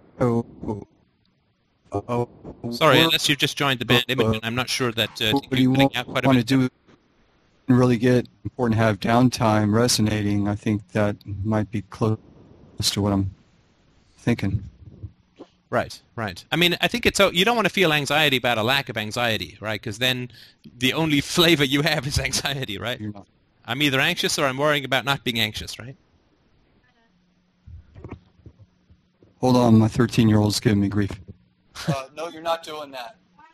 Because we don't know his address. Write down his address and his phone number right now. Sorry. Oh, no problem, no problem. I thought you were talking to me. We're going to change the topic. Anyway, no, we're not doing that. But no, I think it's okay. I think it's okay. I mean, you are a very responsible human being, so you don't have to worry about suddenly becoming some Joe hippie irresponsible dude. So you don't have to sweat about that. You know you're going to do right by your family. You know you're going to do right by your life. But you probably do feel quite relieved that this, is being pulled out from under you so that you can find someplace, something better to do. So I think it's perfectly sensible, and I would relax into your future, right? Particularly when you get older. I mean, there's this, I've talked about this before, but there's this Jungian pyramid thing, right? So like when you're young, you got to will everything, and then when you get older, you have to accept the result of the choices that you've made. Not many people say, I'm going to go be a doctor when they're 50, right? So, not that you're 50, but it's okay to accept some momentum later on in life. I mean, I certainly hope that I'm not going to have to reinvent myself for the 15th time and that I can do FDR until they throw dirt in my face. But it's okay to accept some momentum and to not have to will your way through everything when you're, sort of around middle age and thereafter. Uh-huh. Does that help? Oh, sorry, does that help? I mean, I know we didn't have a big question or anything, but does that help in terms of a way of looking at it? Yeah, I think better relax into your future, huh? Yeah, honestly, it's... Is that a Stephism? Yeah, I think it is. I mean, it's certainly what I've tried to... it's what I've tried to work with, right? Which is... because we don't tend to daydream or have desires in the presence of stress, right? One of the things that depression and stress are highly related because stress scrubs out our inner life and our daydreaming and the fertility of our own creativity. So I would say relax into your creativity, relax into the fertility of your future for sure. Relaxation and self-trust has an enormous amount to do with bringing, allowing us to meet our future with a full sense of our own potential, I think is very important. But if we're pushing ourselves and stressing and I got to find another job, then we don't actually know what we want. We're just doing what we have to, right? And then our whole life becomes have to, and the pleasure goes down, and it's no good. Yeah. Yeah, I cleared out all my debts last year. So, I mean, all I have to do is make a house payment. Right. So that's about it. Right. No, that's good. And certainly, I mean, I didn't do FDR. We paid off our cars. We made sure that we had some. We took out a line of credit on our house in case we needed to. Right. So you can be responsible and prepare, but once you're ready, right? I mean, then yeah, relax and take a couple of weeks, take a month, and figure out what you want to do. Otherwise, you'll end up doing something prematurely, and you'll end up not succeeding at it and have to change again. So that's no good. Yeah, that's the idea that I've been thinking about is, it's only 12 working days to go, and I'm still thinking that it's premature to get going on anything. Yeah, and this is part of RTR with yourself, right? Instead of saying, well, I have to get my resume out and I have to do this, and it's like, I don't know why I'm not feeling stressed or anxious about this, and I don't know why, but I'm curious as to why. And maybe it's entirely right that I shouldn't. And maybe not feeling stress is going to is going to make a lot of sense. I mean, before I did FDR, before I wrote any articles, before, I would while away the time having debates with nobody in my car, right? I mean, and I didn't know why I was doing that. I thought, well, geez, maybe I'll do speeches later in my life or whatever, right? And that helps a lot in terms of developing my ideas and speaking and so on, and wasn't being recorded or anything like that. And why was I doing that? I don't know, but turned out to be incredibly useful, right? So it's okay to have that, just let things play out and assume that the right thing is going to happen. Yeah.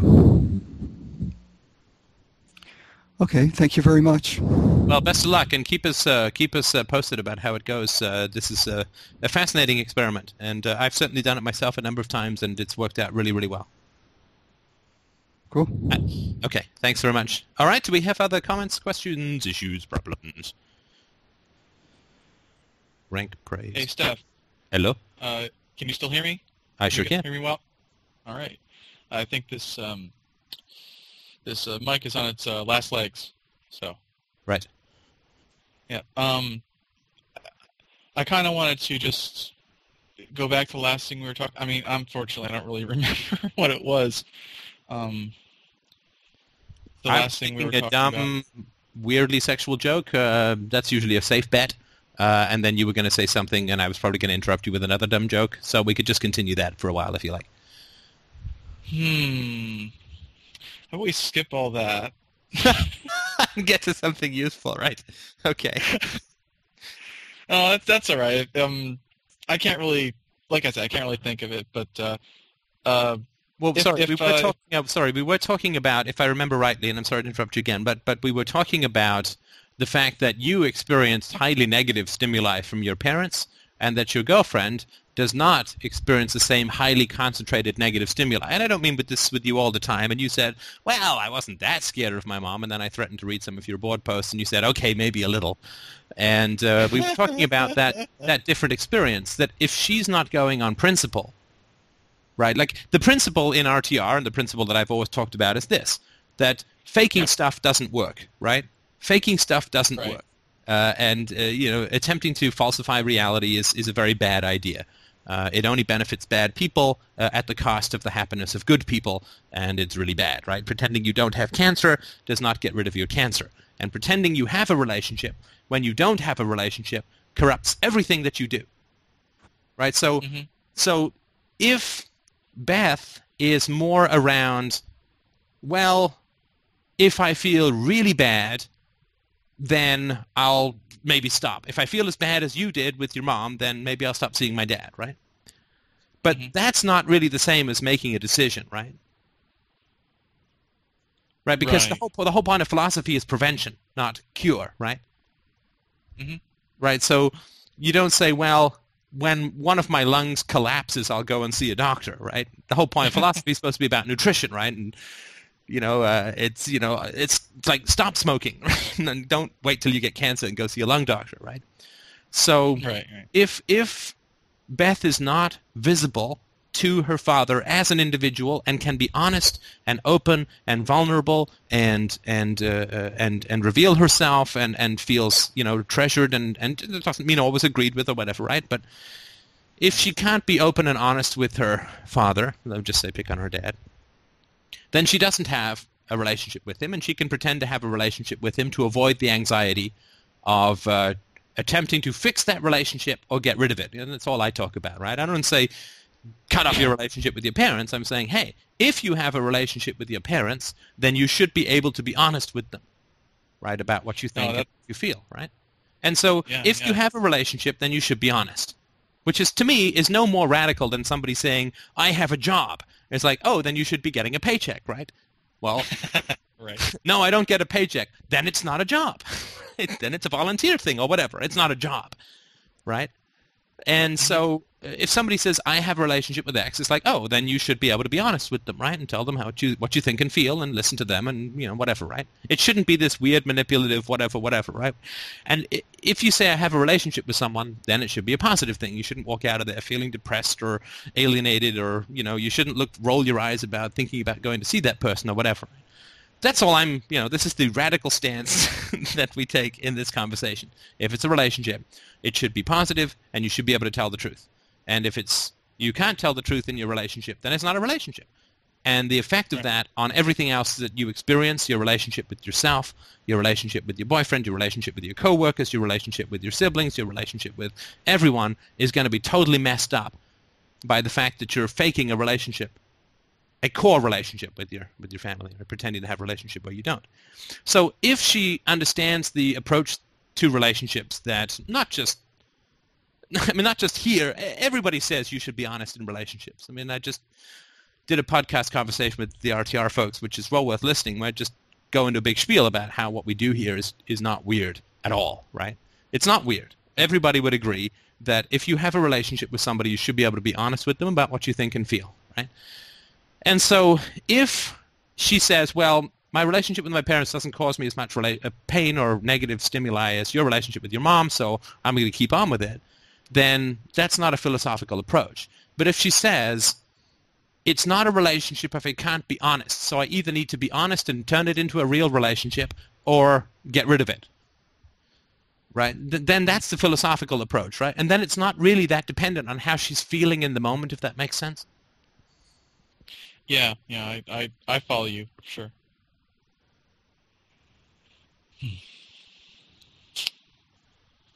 All right. And she's not at that point, right?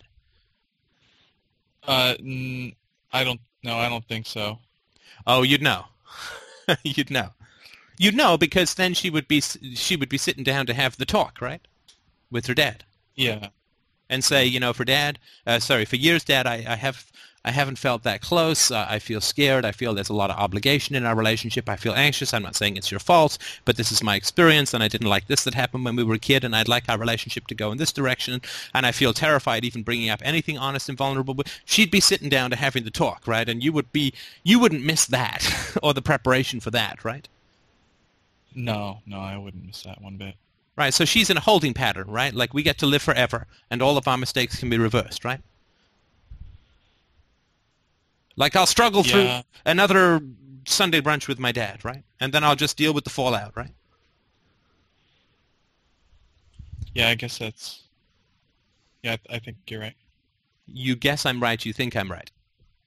Tell me if I'm wrong. I mean, I don't want to say things that are false, right? But I feel like I'm sort of launching things into a bit of a fog here, if that makes sense. You're right. Okay, and why did you feel nervous saying that I'm right? Yeah. And why's that? Because Beth's sitting here and gets me to agree with you on something that's very uncomfortable. But why is it uncomfortable? I'm not saying it shouldn't be. I'm genuinely curious. And this is just my opinion, right? But why is it uncomfortable? Is Beth getting upset? She doesn't appear she's getting upset.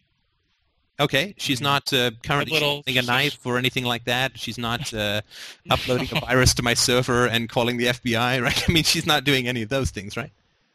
No, she did say she is getting a little upset, though. Use the code word if she is. She is getting upset? Does she want to get on the horn? She still doesn't want to get on the horn. Okay, but you know why she's upset, right? So why is she upset? The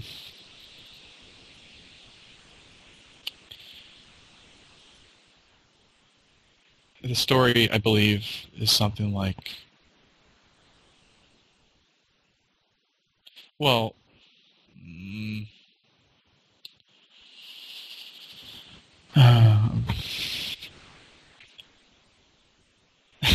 I know it. I don't know why I can't say it. Okay, I can tell you why, if you like. Yeah, sure. And but tell me if I'm wrong, right? She's upset because she wants to be free. And it's terrifying. And what I mean by that is not that she wants to be free from her dad. I don't know, right? I don't know the details, and it doesn't matter right now. But I guarantee you that Beth... Okay, I'll just talk to you, Beth, because I know you're listening. She's listening, right? Yeah, she is. Okay, Beth, you desperately, completely, and totally want to be free to be honest with your dad, to tell him what you think, to tell him what you feel, to listen to what he thinks, to listen to what he feels. You want to be not guarded around your dad. You don't want to sit there and say, okay, well, what can we talk about that's safe? And what can I say that's not going to upset him? And what can I say that's not going to make anybody mad or upset? And what can I say that's going to be innocuous? And what can I say that's not going to make people shoot me dirty looks? Or, you don't want to go over there to your dad's place and walk on this minefield and have to navigate this. This is all very complicated, and it's all very depressing, and it's all very misery-inducing. To have that kind of, quote, relationship where you're constantly walking on eggshells and there's 6 billion things under the sun that you can't talk about, and there's like 3 things that you can talk about, all of which are crushingly dull. That you want to be free to be self-expressed in your relationship with people. You want them to see who you, Beth, really are. And you want them to love you for who you really are, for the thoughts and the feelings that you have, even if they don't agree with them at all times. But you want them to be curious about who you are. And you want to be curious about who they are. And you want to get the feeling that you can talk and listen without this terrible dragon of offense and upset and anger and disappointment and guilt and manipulation, all of that rearing its ugly head and frightening the hell out of everybody in the room.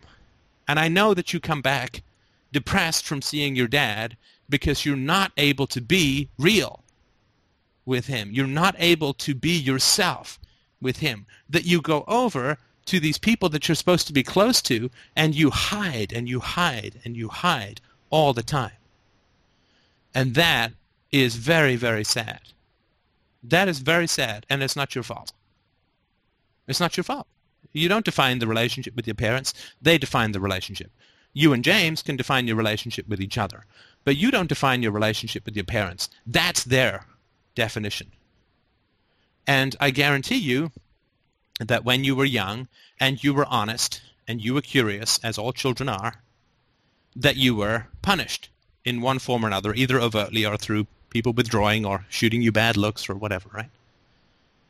And the reason that you're upset is that in this dungeon that you inhabit with relation to your dad, that you see a chink of light, right? Called honesty, right? Called telling him what you think and feel. And you really, really want that. You want that in all your relationships. You want that visibility and that honesty in your relationship with James, in your relationship with your dad, in your relationship with everyone else in your family, in your relationships with all your friends. And you're completely terrified because there's a part of you, and we don't know if it's right or wrong, but there's a part of you that thinks the moment that you're honest, you're going to be alone. So you get stuck in this terrible paradox. And it is a truly terrible and heartbreaking paradox, which is that I have to spend time with people not being with people. I have to hide in the presence of other people. Because if you were alone, you wouldn't have to hide. And if you could be yourself with other people, then you would actually be really related to them. But you get stuck in this paradox. In order to be around people, I have to not be around people. In order to have a, quote, relationship with people, I have to hide and contradict everything that I really am. And I can guarantee you that you're really, really, really tired of doing that. Because that self-management, management of other people, hiding, what can I say, what can I not say, the dissociation, the navigation of the minefields, the what's going to upset people and how do I get through this, and that is all exhausting. It's like you're walking around with a backpack of lead on your back and you're tired of it. And you're upset because there's some truth. I mean, I'm not saying this is all truth. This is my opinion. You can let me know what you think. But there's some truth in what I'm saying. And you do want to be able to be honest with the people in your life. This is not radical. I mean, I'm not saying, that we have to do all these weird things and believe in lizard men who conquer the planet 50 times. I mean, this is nothing weird. Right? Philosophy is not weird. It's just, okay, well, if you have a relationship, you should be honest with people in your life. It's scary as hell, and it feels weird because it's so counter to the way that most of us have these, quote, relationships. But it's not weird when you think about it, that you should be able to be honest with the people in your life who you claim to be close to or love or have a relationship with. So if I don't miss my guess, and maybe I'm talking completely out of turn, it's just nonsense, right? But if it works, it works.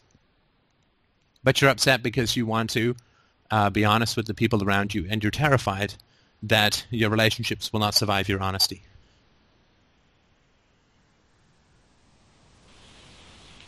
How's this for you?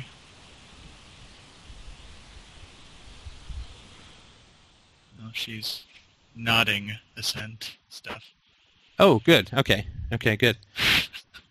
So, and this the first time this is the first time I've talked to her, right? So look, you're not Yes. alone in this, right, Beth? We've all been there, and we all, you never quite leave, right? Because this is all our histories, right? And we're not like a lost little broken tribe of people, and everyone else has these great relationships with our parents, but we sad and broken little underworld of people don't, and blah blah blah. This is everyone, right? This is everyone. This is everyone, right? The world is not a happy and healthy place because we're not allowed to be honest with each other, because we get attacked and punished for being honest, right? Right? Like you could never say to your teacher in school, it's not all parents, you can never say to your teacher in school, I'm bored. I don't want to learn this stuff. I'd like to learn something different. Right? You just had to shut up and take it. And anytime you expressed an opinion, pretty much you'd get punished. I mean, this is the world. And here in North America, it's a lot better than it is most other places, right? So this is kind of a new integrity to honesty that we're trying to work on here. It's not weird because everybody already agrees that you should be honest with the people that you're close to. But it's not like a lost tribe of broken people who are attempting to rejoin the whole people of society. We just kind of get it in advance of other people. Like we're trying to understand it at a conscious level why we can't be honest with people.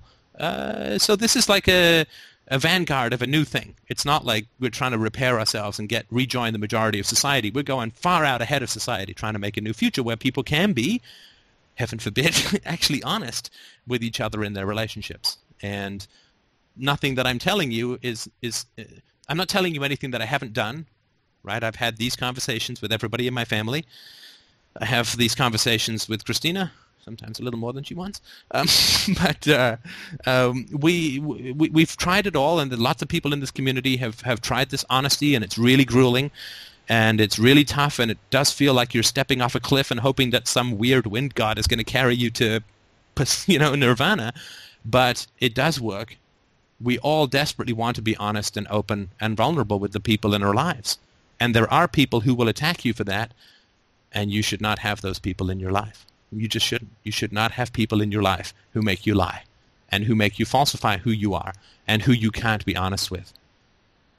Right? And it's a weird, new, honest conversation that we're trying to have with the world. And it is scary, and it does sound bizarre, but only because it's so scary. These are values that everyone agrees with. Everyone agrees that we should be honest with each other, and we're just trying to say, okay, well, if that is the value, then let's actually do it, even when it's scary. Does that make sense? Because I know it's a lot to absorb, but that's sort of what this is all about. She's still very shy, but she says yes. Okay. She does. Okay. So Yeah, so you might want to listen to the book that I've written about this stuff, real-time relationships. It might be helpful. Maybe you could even push James to go past the first bit. Hey now. If you go ahead of him, then what you can do is you can use all the tricks to get him to do stuff for you. So it's a lot of power, and just try and use it wisely.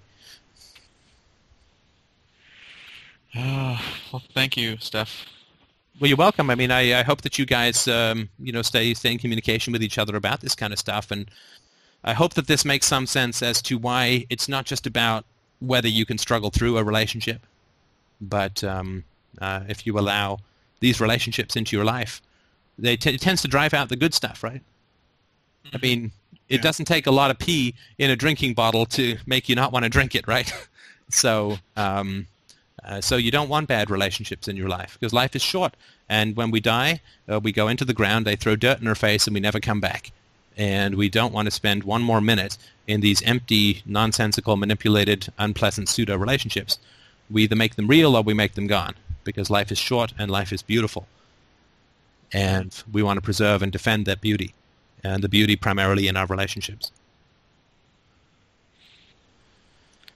Well, thank you very much. You're very welcome. Any other questions about this, or is it a certain amount to chew on? I think I've certainly got enough to chew on. I think Beth has been blown over. Yeah, well, sorry, you got the full FDR frontal. Normally this is stripped out in an unholy lengthy series of podcasts, but you kind of got the concentrated version. So I hope that it makes some sense. And, call in anytime. My email's on the website if there's anything I can do to help with this, because I know it is an alarming, though desperately yearned for transition, but anything I can do, I can keep totally private if you like.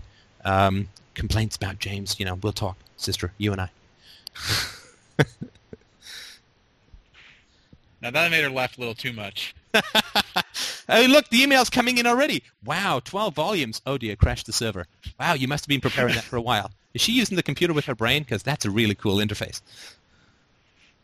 I okay, never well, installed that. Thanks very much, and do stay in contact with us if you go through, if you want to, right? If it's useful, right? This is a community that can help, so I hope that you will. And we might have time for one more question. No? All right. One more very tiny, rapid, tiny, nothing question, if anybody has one, as my food begins to be prepared.